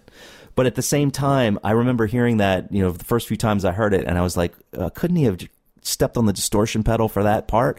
It just seemed like suddenly it was it just wasn't, it just didn't quite do what I thought it was trying to do or what I wanted it to do. And that kind of sums up the whole album to me. It's like, okay, they've got this great part here, but they sold it short because they could have, give that lead part some oomph. Play the lead part like it's a lead part, and keep it going a little bit longer. It just kind of fades out, and suddenly it's done. So, there are a lot of great things about this song, even on the Peace in Our Time version. It's still a song that I will happily listen to, but I just can't. If you give me the two choices, I mean, I'm going with the demo version every time. It's the one that to me just is one of the strongest demos the band ever did, and one of my favorite Big Country songs. And I just think the final result of the Frankenstein that they created with it, while it's got some good parts that still remain, it's just nothing. It's nothing like the demo version as far as an emotional punch. So this song is ultimately falls way down for me because of that, and it's just a big disappointment. Even with the cool elements, the cool time signature, it's really interesting time signature in this song. It's kind of confusing actually at times in the beginning. It's from a musician standpoint, it's hard to play. It's hard to get into the groove of the song, but it's really cool. So anyway, they kept some things, but they lost too much to me in the translation. Yeah, I think most people would prefer the demo. And just to be clear, I also think the demo is the better version. Why wouldn't it be? Because that has the real production that it should have. And the album version sounds like it is on Peace in Our Time. So that's just how it is. But it's sort of interesting how it used to be one of your favorites, and the disappointment of the difference between the demo is really what has brought it down, while the song is basically the same. So that's definitely some major disappointment going on there. Yeah, it is. It's just that's how much better I think the demo was. And even though it was one of my favorites on the album, I still had some issues with it. Even if I hadn't heard the demo, I would have had some issues with it. And then kind of some of the things I mentioned there at the end, I thought it could have. I always thought the chorus, even though it was trying to rock, trying to rock hard, I thought it never really quite did. And then that outro section, I always was disappointed in. I thought it could have been a lot stronger, and but there were things I loved about it. I guess it was probably one of my favorites because it really is the most traditional Big Country sounding song on the album. Yeah, for the most part, So I clung to that. And I think on any other album, the outro would have kicked in a lot more and done a lot of the things that we expect of a Big Country outro. But to be honest, it surprises me that what is there to begin with. Yeah. Given that Peter Wolf does not like rock moments. He doesn't. You just see it, a red thread through all his productions. So that it's always like, okay, at the end you can let loose a little bit. Not too much. Okay, that's fine. So it's almost like it is reined in, but it's as loose as they would be allowed to get on this album. So you do have that thing. So in the context of that album, great. In a wider context, yeah, it is what it is. It is still a Peace in Our Time thing. I think the Frankenstein aspect of combining the thing, I think... first of all, it is a good chorus musically. I do what you're saying. I do get what you're saying on the lyrical thing, that the repetition of things that dilutes from the end happiness of the demo, so to speak, that now they are happy there. I kind of see it as, yes, we can be happy here, but I'm aware what's going on. I see what's going on out there. Even though we have created this happy space, there are things being done in my homeland in my name, but despite that, I'm happy. So it's not like blindly, now we have achieved the happiness, everything is sorted. So that aspect works for me, even though in the context of the demo, you perhaps reached a more satisfying climax to the song on that level. So yeah, fair enough. I hear what you're saying. Really, it's to be completely, just to be clear, I would definitely take the demo as well. So I'm 100% with you. But what I guess the disagreement would be is, for me, the fact that there exists a superior demo version don't dilute from what the song is in the context of Peace in Our Time. So there you go. I get it. I get what you're saying. No, I understand. So where do you rank it? For me, this is one of the best moments, and it's number 2. Oh, nice. It's my number 8. That's not so nice. Damn you. Have at you. It's Peter Wolf's fault. It's bastard. Number 8. It's Peter Wolf's fault. It's number 8. This is where he gets a punch. He gets a sucker punch to the gut. But isn't it funny, though? If you had never heard the demo, you would probably rank it higher.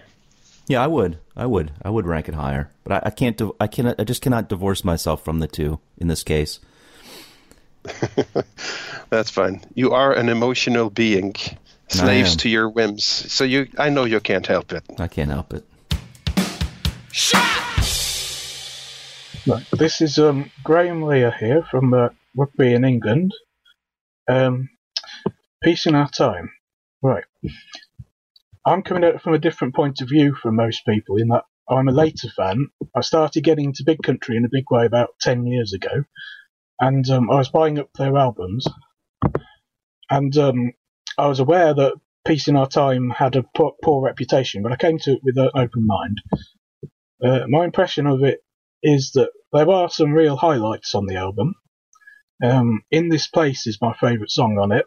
That, to me, that was an instant hit for me, and that's one of my favourite Big Country songs.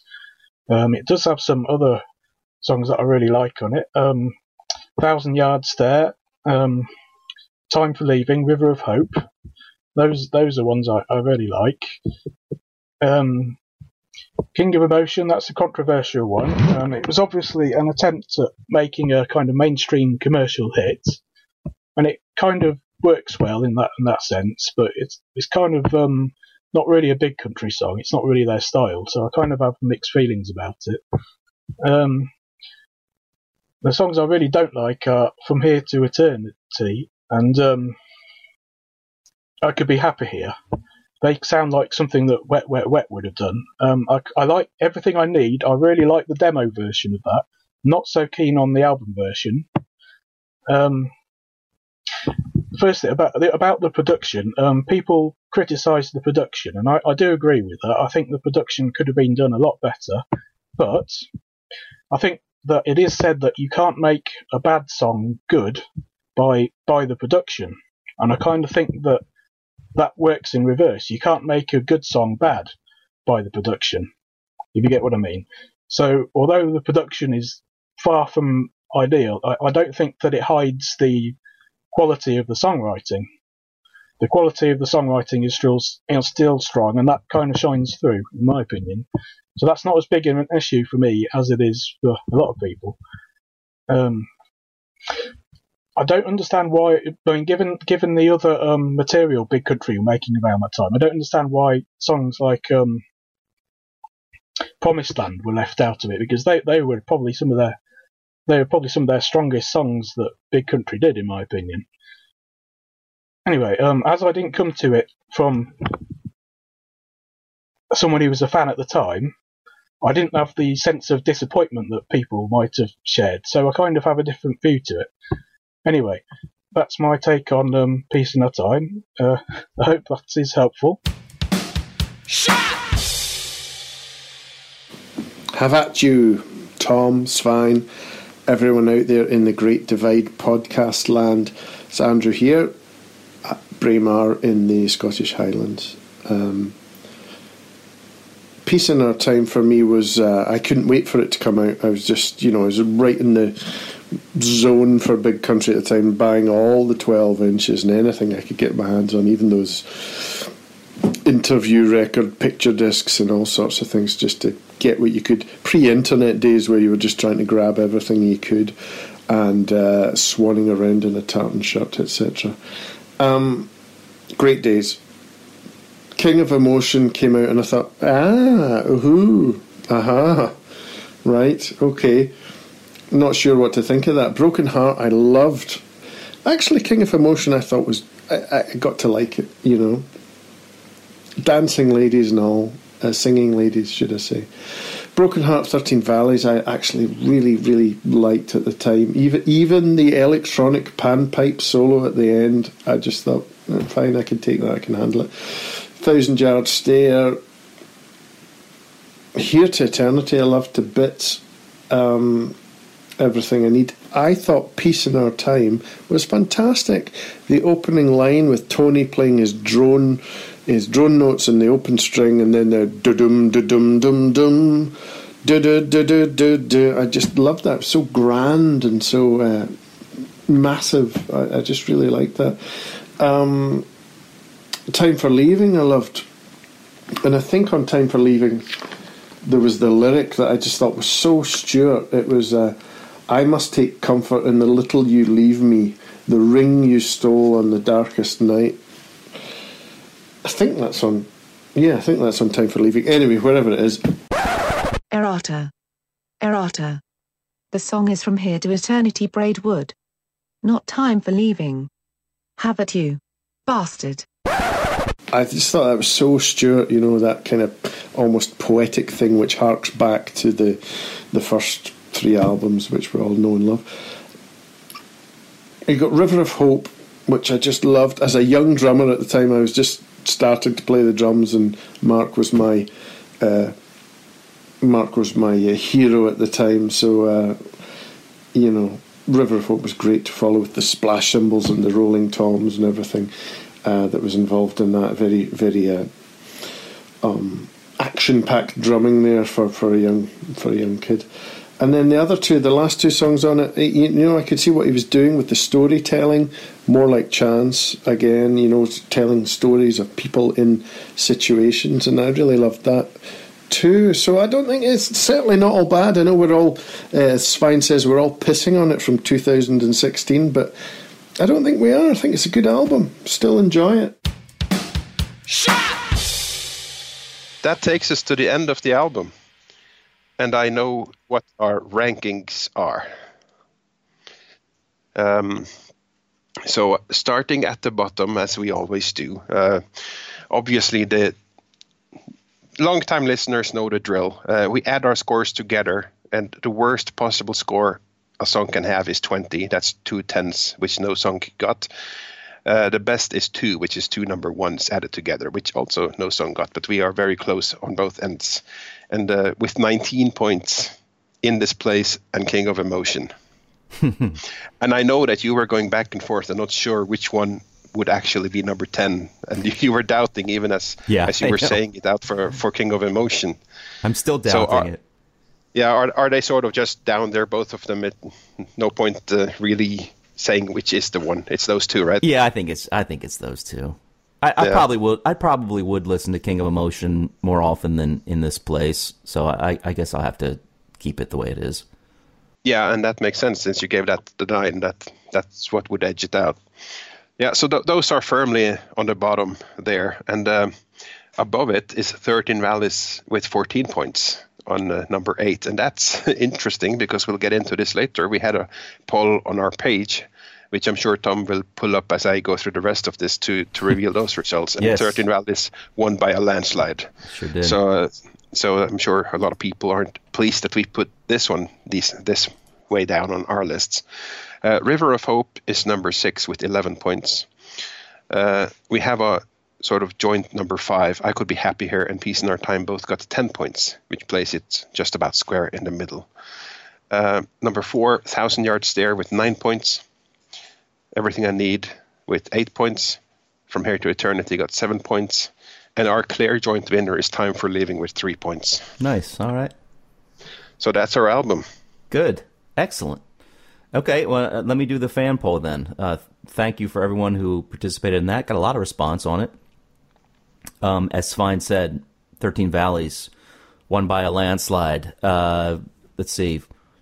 52 votes for 13 Valleys as being the top song on the album. Coming in at number 2. Impressive. Yeah, coming in at number 2. The rest were, the number 2, 3, 4 were pretty close. Coming in at number 2 was 1,000 Yard Stare with 31 votes. Time for Leaving was number 3 with 27 votes. River of Hope, number 4, 26 votes. That was a close one. Peace in Our Time, number 5, and this is where the discrepancies begin a little bit more. Actually, there's a tie here between Peace in Our Time and I Could Be Happy Here, both with 19 votes. For some reason, Peace in Our Time is ranked higher than that in the Facebook feed. So they must, the Facebook code must slightly prefer Peace in Our Time. The last given vote. Yes. So, yeah, okay, that must be what it is. So in this place, 7 with 17 votes. Everything I Need is 8 with 8 votes. From Here to Eternity, surprised that was so low. Only 7 votes. Yeah. King of Emotion hits the bottom with 6 votes. So, have it all I'm of impressed you. It got 6 votes. yeah. Have it all of you for voting From Here to Eternity so low. Come on, that's a good song. It's a good song, man. Oh, well, there we go. It's interesting to get this perspective. And like we said, the people have spoken. 13 Valleys is the clear, unanimous winner. Yeah, and I can certainly see that. Like I said, even on the show, I mean, I recognize all the elements of it being a very good song, and it's a great song even, but I guess maybe it's just played out for me. I don't know. Yeah, it could be. So the one thing that we haven't really discussed yet, and that will be the final discussion on this deep dive, is the choice of singles and how well they did, really. We didn't dig too deeply into it. We know that we had 3 singles. We are not counting River of Hope in Holland, but that was an interesting one for certainly the collectors out there to find a single of that song. But King of Emotion as the first one reached number 16 in the UK, 20 on the US Billboard chart, 11 in Ireland, and 90 in Canada. And those are the chart placements that are registered for that song. Wow. So 20 in the US on the Billboard chart, that's nothing to sneeze at, actually. Not at all. I didn't realize or didn't remember that it had done that well. That's amazing. Well, in a sense then, I guess, Dave Bates kind of got what he wanted there, but for some reason it didn't stick. No, and it was likely not persistent. I have a feeling it was quick up and down. It probably was, yeah. I have a feeling it would be.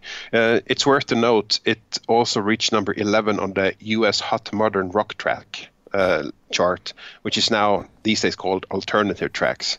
This is a list that covers the 40 most played songs on so-called modern rock radio stations, most of which are really alternative rock songs.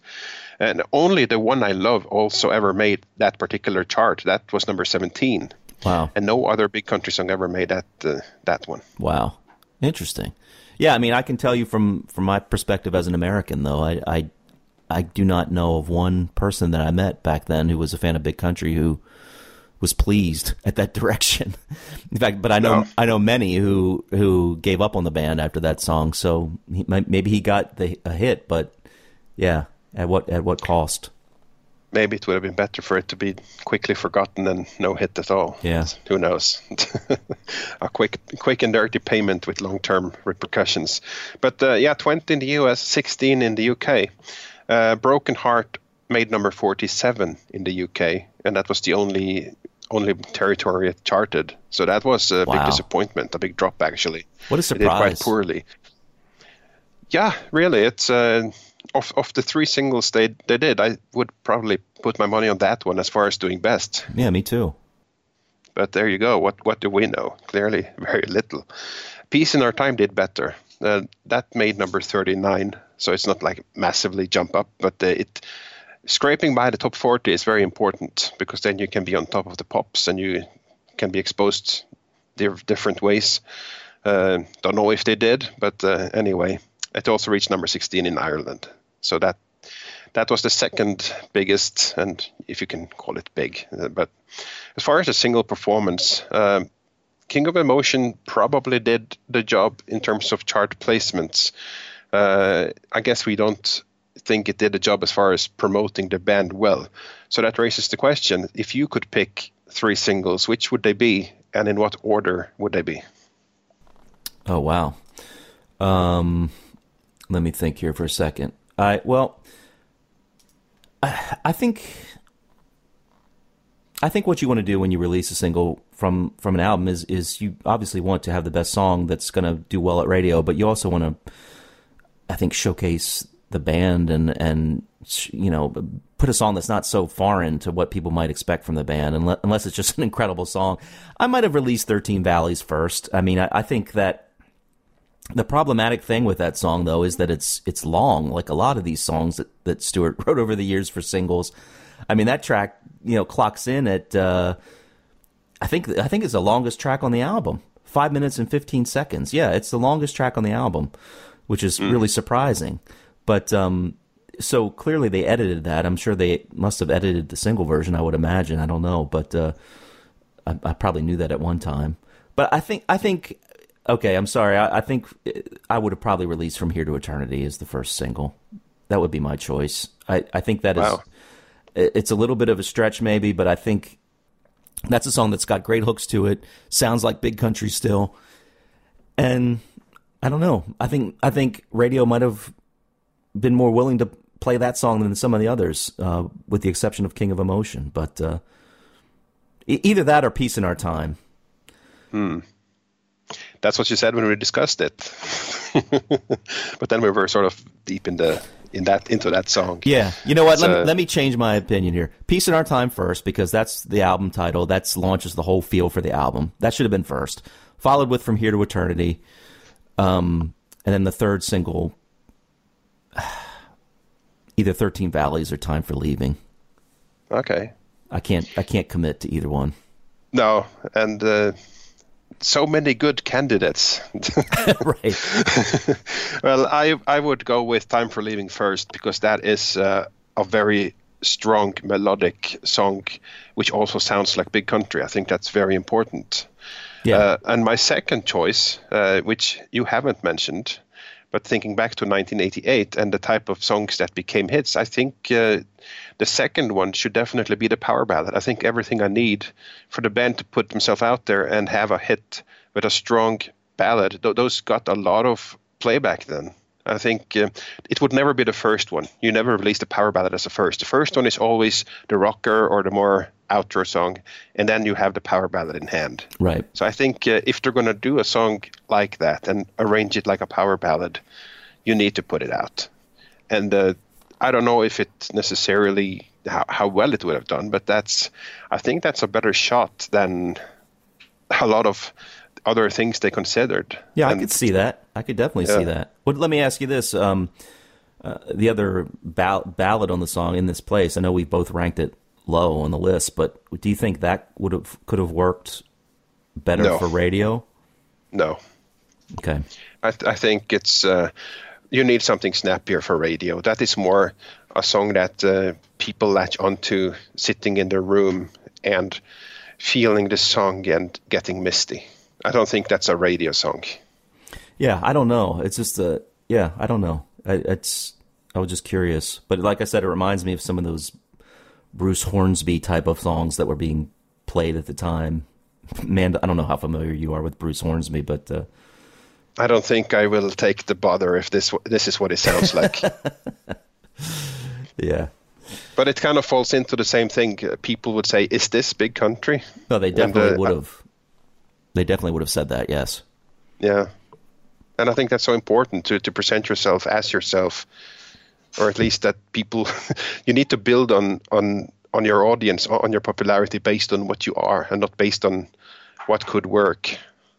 Really, if you need to think more long term. So I think from that perspective, the first single really needs to sound like Big Country. It could be anything, and Peace in Our Time wouldn't be a bad choice given the PR activities and what they did in the Soviet embassy and going over there and sort of having Peace in Our Time as a stronger message and a more relevant message than King of Emotion. Yeah, exactly. I mean, it makes more sense. It's like by the time they released that as a single, the album had already pretty much done what it was going to do, and it was falling, if not had fallen out of the charts, and that single wasn't going to get much play anyway. So I mean, if you release that single first, when you've got that whole buzz going of the Moscow trip, which did get a lot of interest, on the BBC and got talked about quite a bit.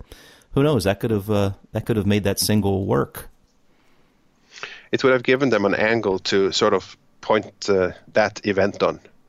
Yeah, because definitely. King of Emotion doesn't really have any meaning towards everything they tried to do. So, yeah, no, I see that as a potential one as well. If you're going to release Peace in Our Time, that would have to be the first single. So maybe, Time for Leaving, I think, is by far the better song, but Peace in Our Time is no slouch, and I think it could have worked from that angle. Yeah. So those are the things I would throw in the pot and keep the power ballad back for later.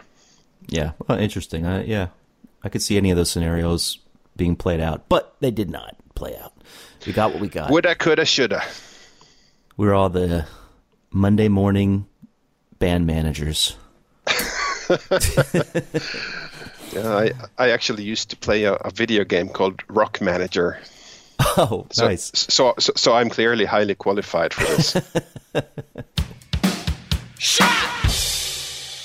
Greetings, Tom and Svein from Long Beach, California. This is Steve Coulter. Thank you for the opportunity to submit my opinion of Peace in Our Time for your deep dive. This album is obviously a very divisive one in the big country pantheon. Obviously, mostly due to the production of Peter Wolf and his keyboards and singing ladies and all of the things that really put the 1988 timestamp on this record. At the time, I remember being I guess I was only 20 years old at the time, maybe not even 20 when this album came out. I was super into the sound. I loved that clear, clean sound that CDs offered, and although it wasn't the big country that I remembered most recently before this record, I was kind of into it at the time. I remember I worked in a compact disc store, and I just used to blast it in the store, and we loved the sound of it, and it was super clean. And Broken Heart, I remember, was probably my favorite at that time, but boy, did that not age well. It aged about as well as how the band looks in the middle of this booklet as I look at it. Well, that's some sweet hair, Bruce. Love that. Anyway, great songs on here. It would have been amazing to hear this album recorded in a completely different way. I mean, can you imagine what Steve Lillywhite would have done with this?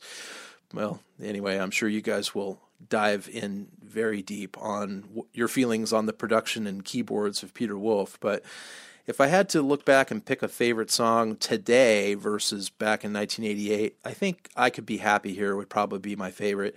I think it's the one that seems to me the most big country sounding song in retrospect, but who knows? It's something we'll never know, right? But looking forward to hearing the deep dive and looking forward to a new podcast. So cheers from the West Coast of the United States, and hope to talk to you guys again soon. Take care. Bye.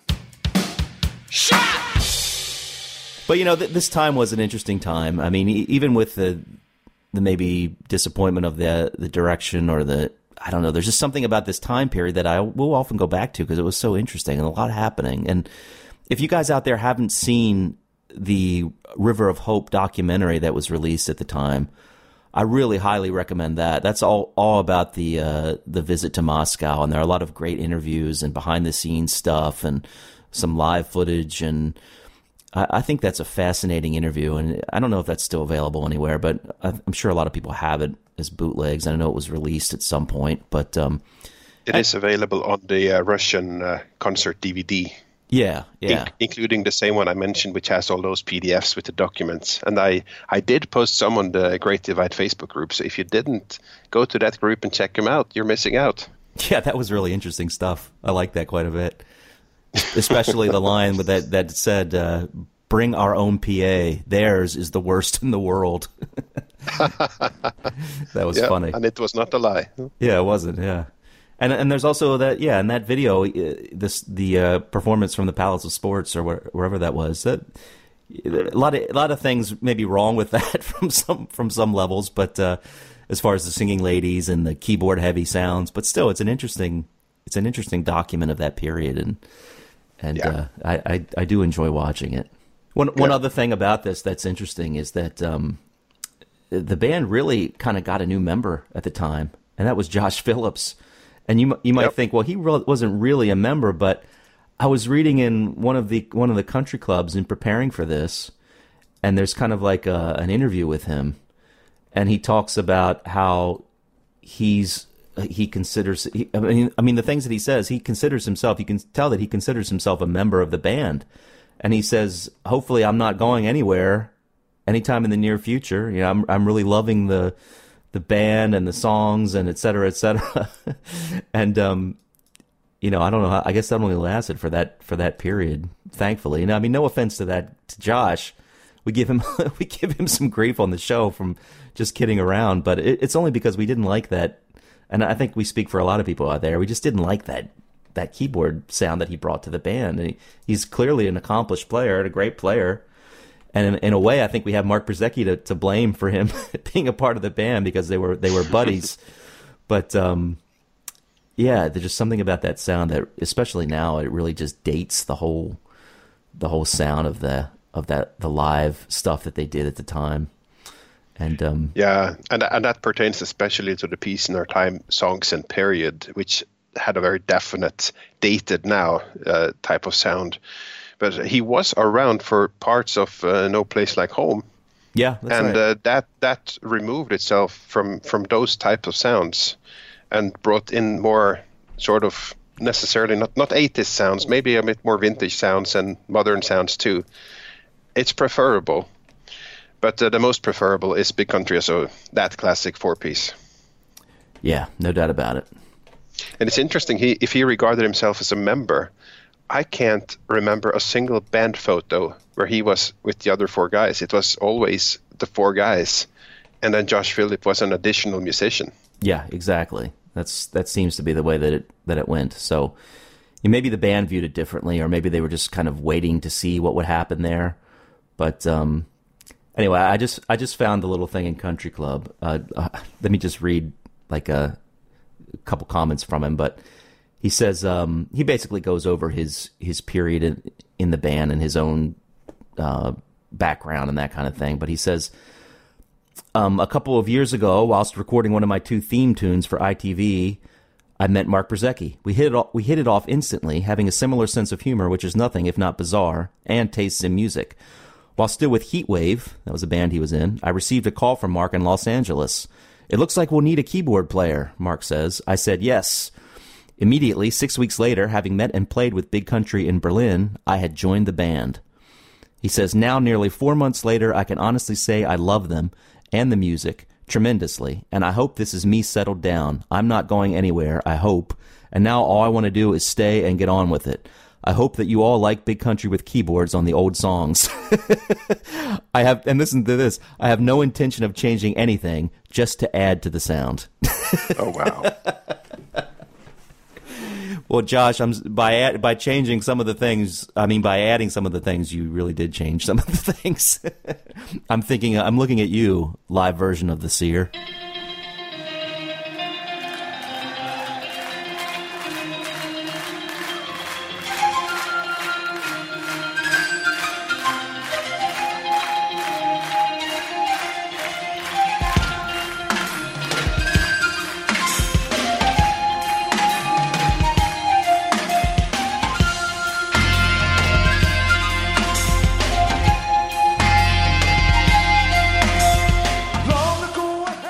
Oh, God. Yeah. With the Keebler elves dancing in the background underneath Stonehenge as he plays that. Oh, my God.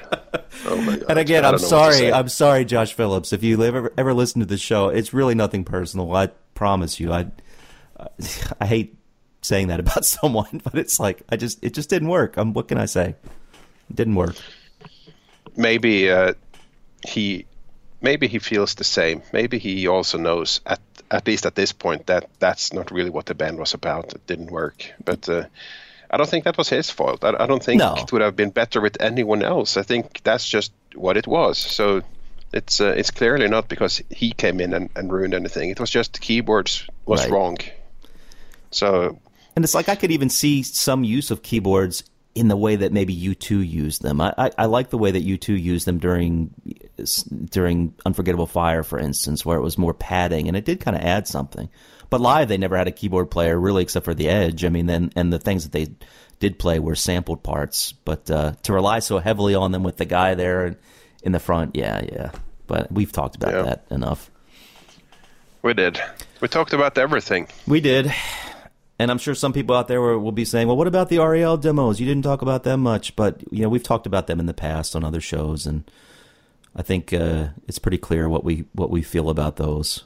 And a lot of great tracks that did not see maybe the attention that they should have, but that are much beloved now by the fan base. And who knows, maybe we'll get some of those tunes live, because I know Bruce has said that when they do, I don't think they're going to go out and do A Piece in Our Time in its entirety, as he said, but they will maybe break out one of those demos or two as they also learn some of these obscure Piece in Our Time tracks that have never been played. So we'll see what they do. That could be interesting. Yeah, no doubt. And this is A Piece in Our Time deep dive, and REL songs are not on that album. That's right. Some of them were. So we're talking about that now. We might do an REL special at some point. We might get into a couple of songs here and there. Who knows? But that was never going to happen now. This is the album, and I think we're just about done. So, whoa.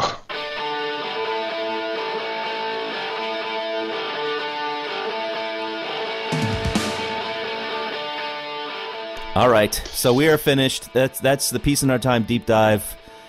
But in the meantime, we will be back at some point with another fantastic episode dealing with some other fantastic topic.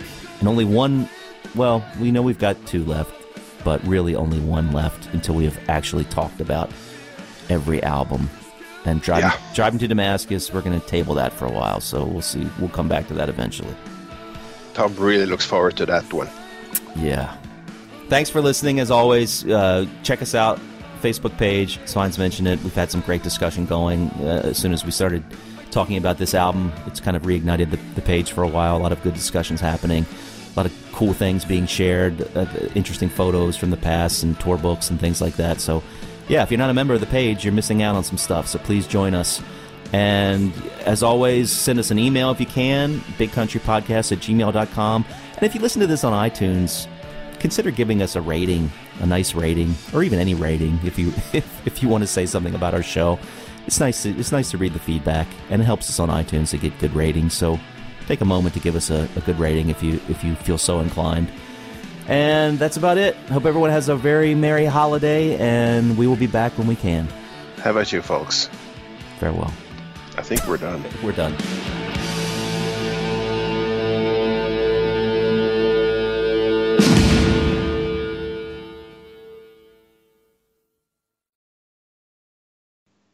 And my notes here, which my notes actually says it was played live during Under Wraps, so I must have had. Let me just take a second to look that up. Yeah, I must have seen it in my recordings. I can tell you they did not play that song. They didn't?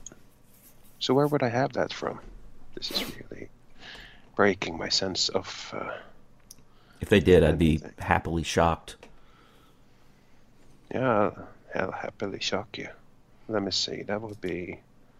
No, they probably didn't play it. So that means my research is wrong. It's wrong. We've got that recorded. That's so awesome. My research is faulty. But I blame you primarily. I knew that was coming. I took you that find note. A way. I took that note based on something you said, which sure. Obviously I need to stop relying on you. Sure you did. Because this is horrible. Now, I'm looking through the remaining folders for evidence. But no. You're going to need audio you failed evidence. Me again. You're going to need audio evidence for this. You failed me, Dis. How dare you? I failed you. I had nothing to do with this. I knew they never played this song. Yeah, like you knew a lot of other things which were proven to be wrong. No. But okay. Prove me wrong. I'd be happy if you did. We'll talk about this in due course. I need to think of our audience and get on with this thing. Yeah, please. These gets are insane. I think there is so much passion in Peter Wolf's production. Passion everywhere.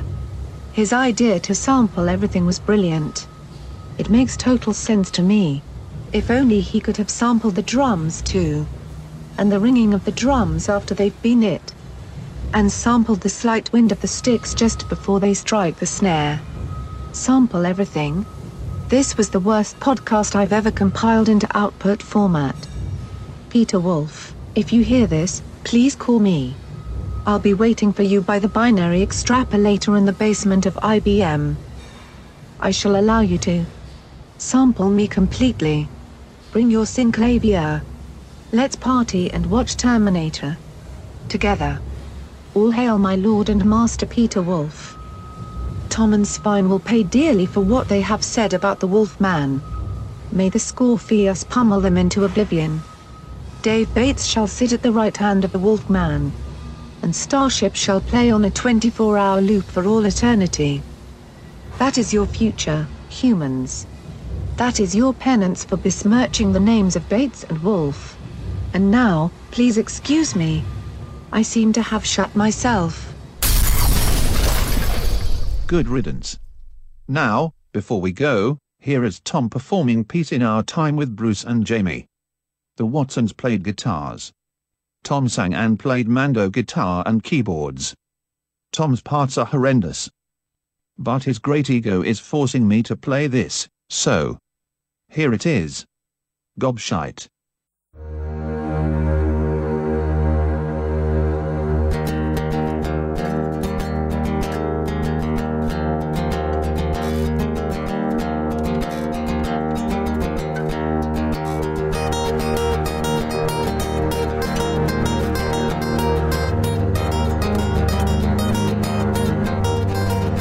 Who holds the money? Who holds the need? Who holds the strings of misery or the purse of greed? And the gunmen reap what the gangsters sow, and law is cheap when the smugglers go. Give us peace in our time. Give us peace in our time. While I have a life to live, then I have no life to give. Oh, give us peace in our time. In sun-kissed rooms, in city slums, minds are restless till the airmail comes. From the forest floor to the western mine, like a chat show topic on a party line. And the hardest love of all is to forgive as the world comes tumbling down. Give us peace in our time. Give us peace in our time. While I have a life to live, then I have no life to give. Oh, give us peace in our time. Let all the rain come down on blind desire. Oh, like a thundercloud that holds a prairie fire. I hear the blame, I see the cause, a stronger voice and a stronger law. But the buyers buy and the sellers sell. Public consumption of a private. Give us peace in our time. Give us peace in our time. While I have a life to live, then I have no life to give. Oh, give us peace in our time. Give us peace in our time. Give us peace in our time.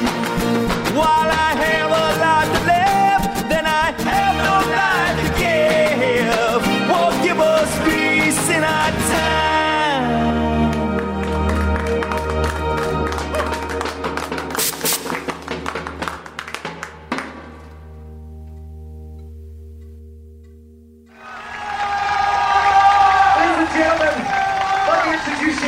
To the biggest people I know, on top is Mr. Rock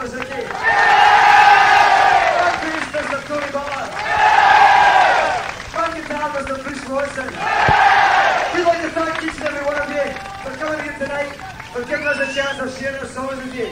Thanks very much. We'll see you again in the new year. And remember,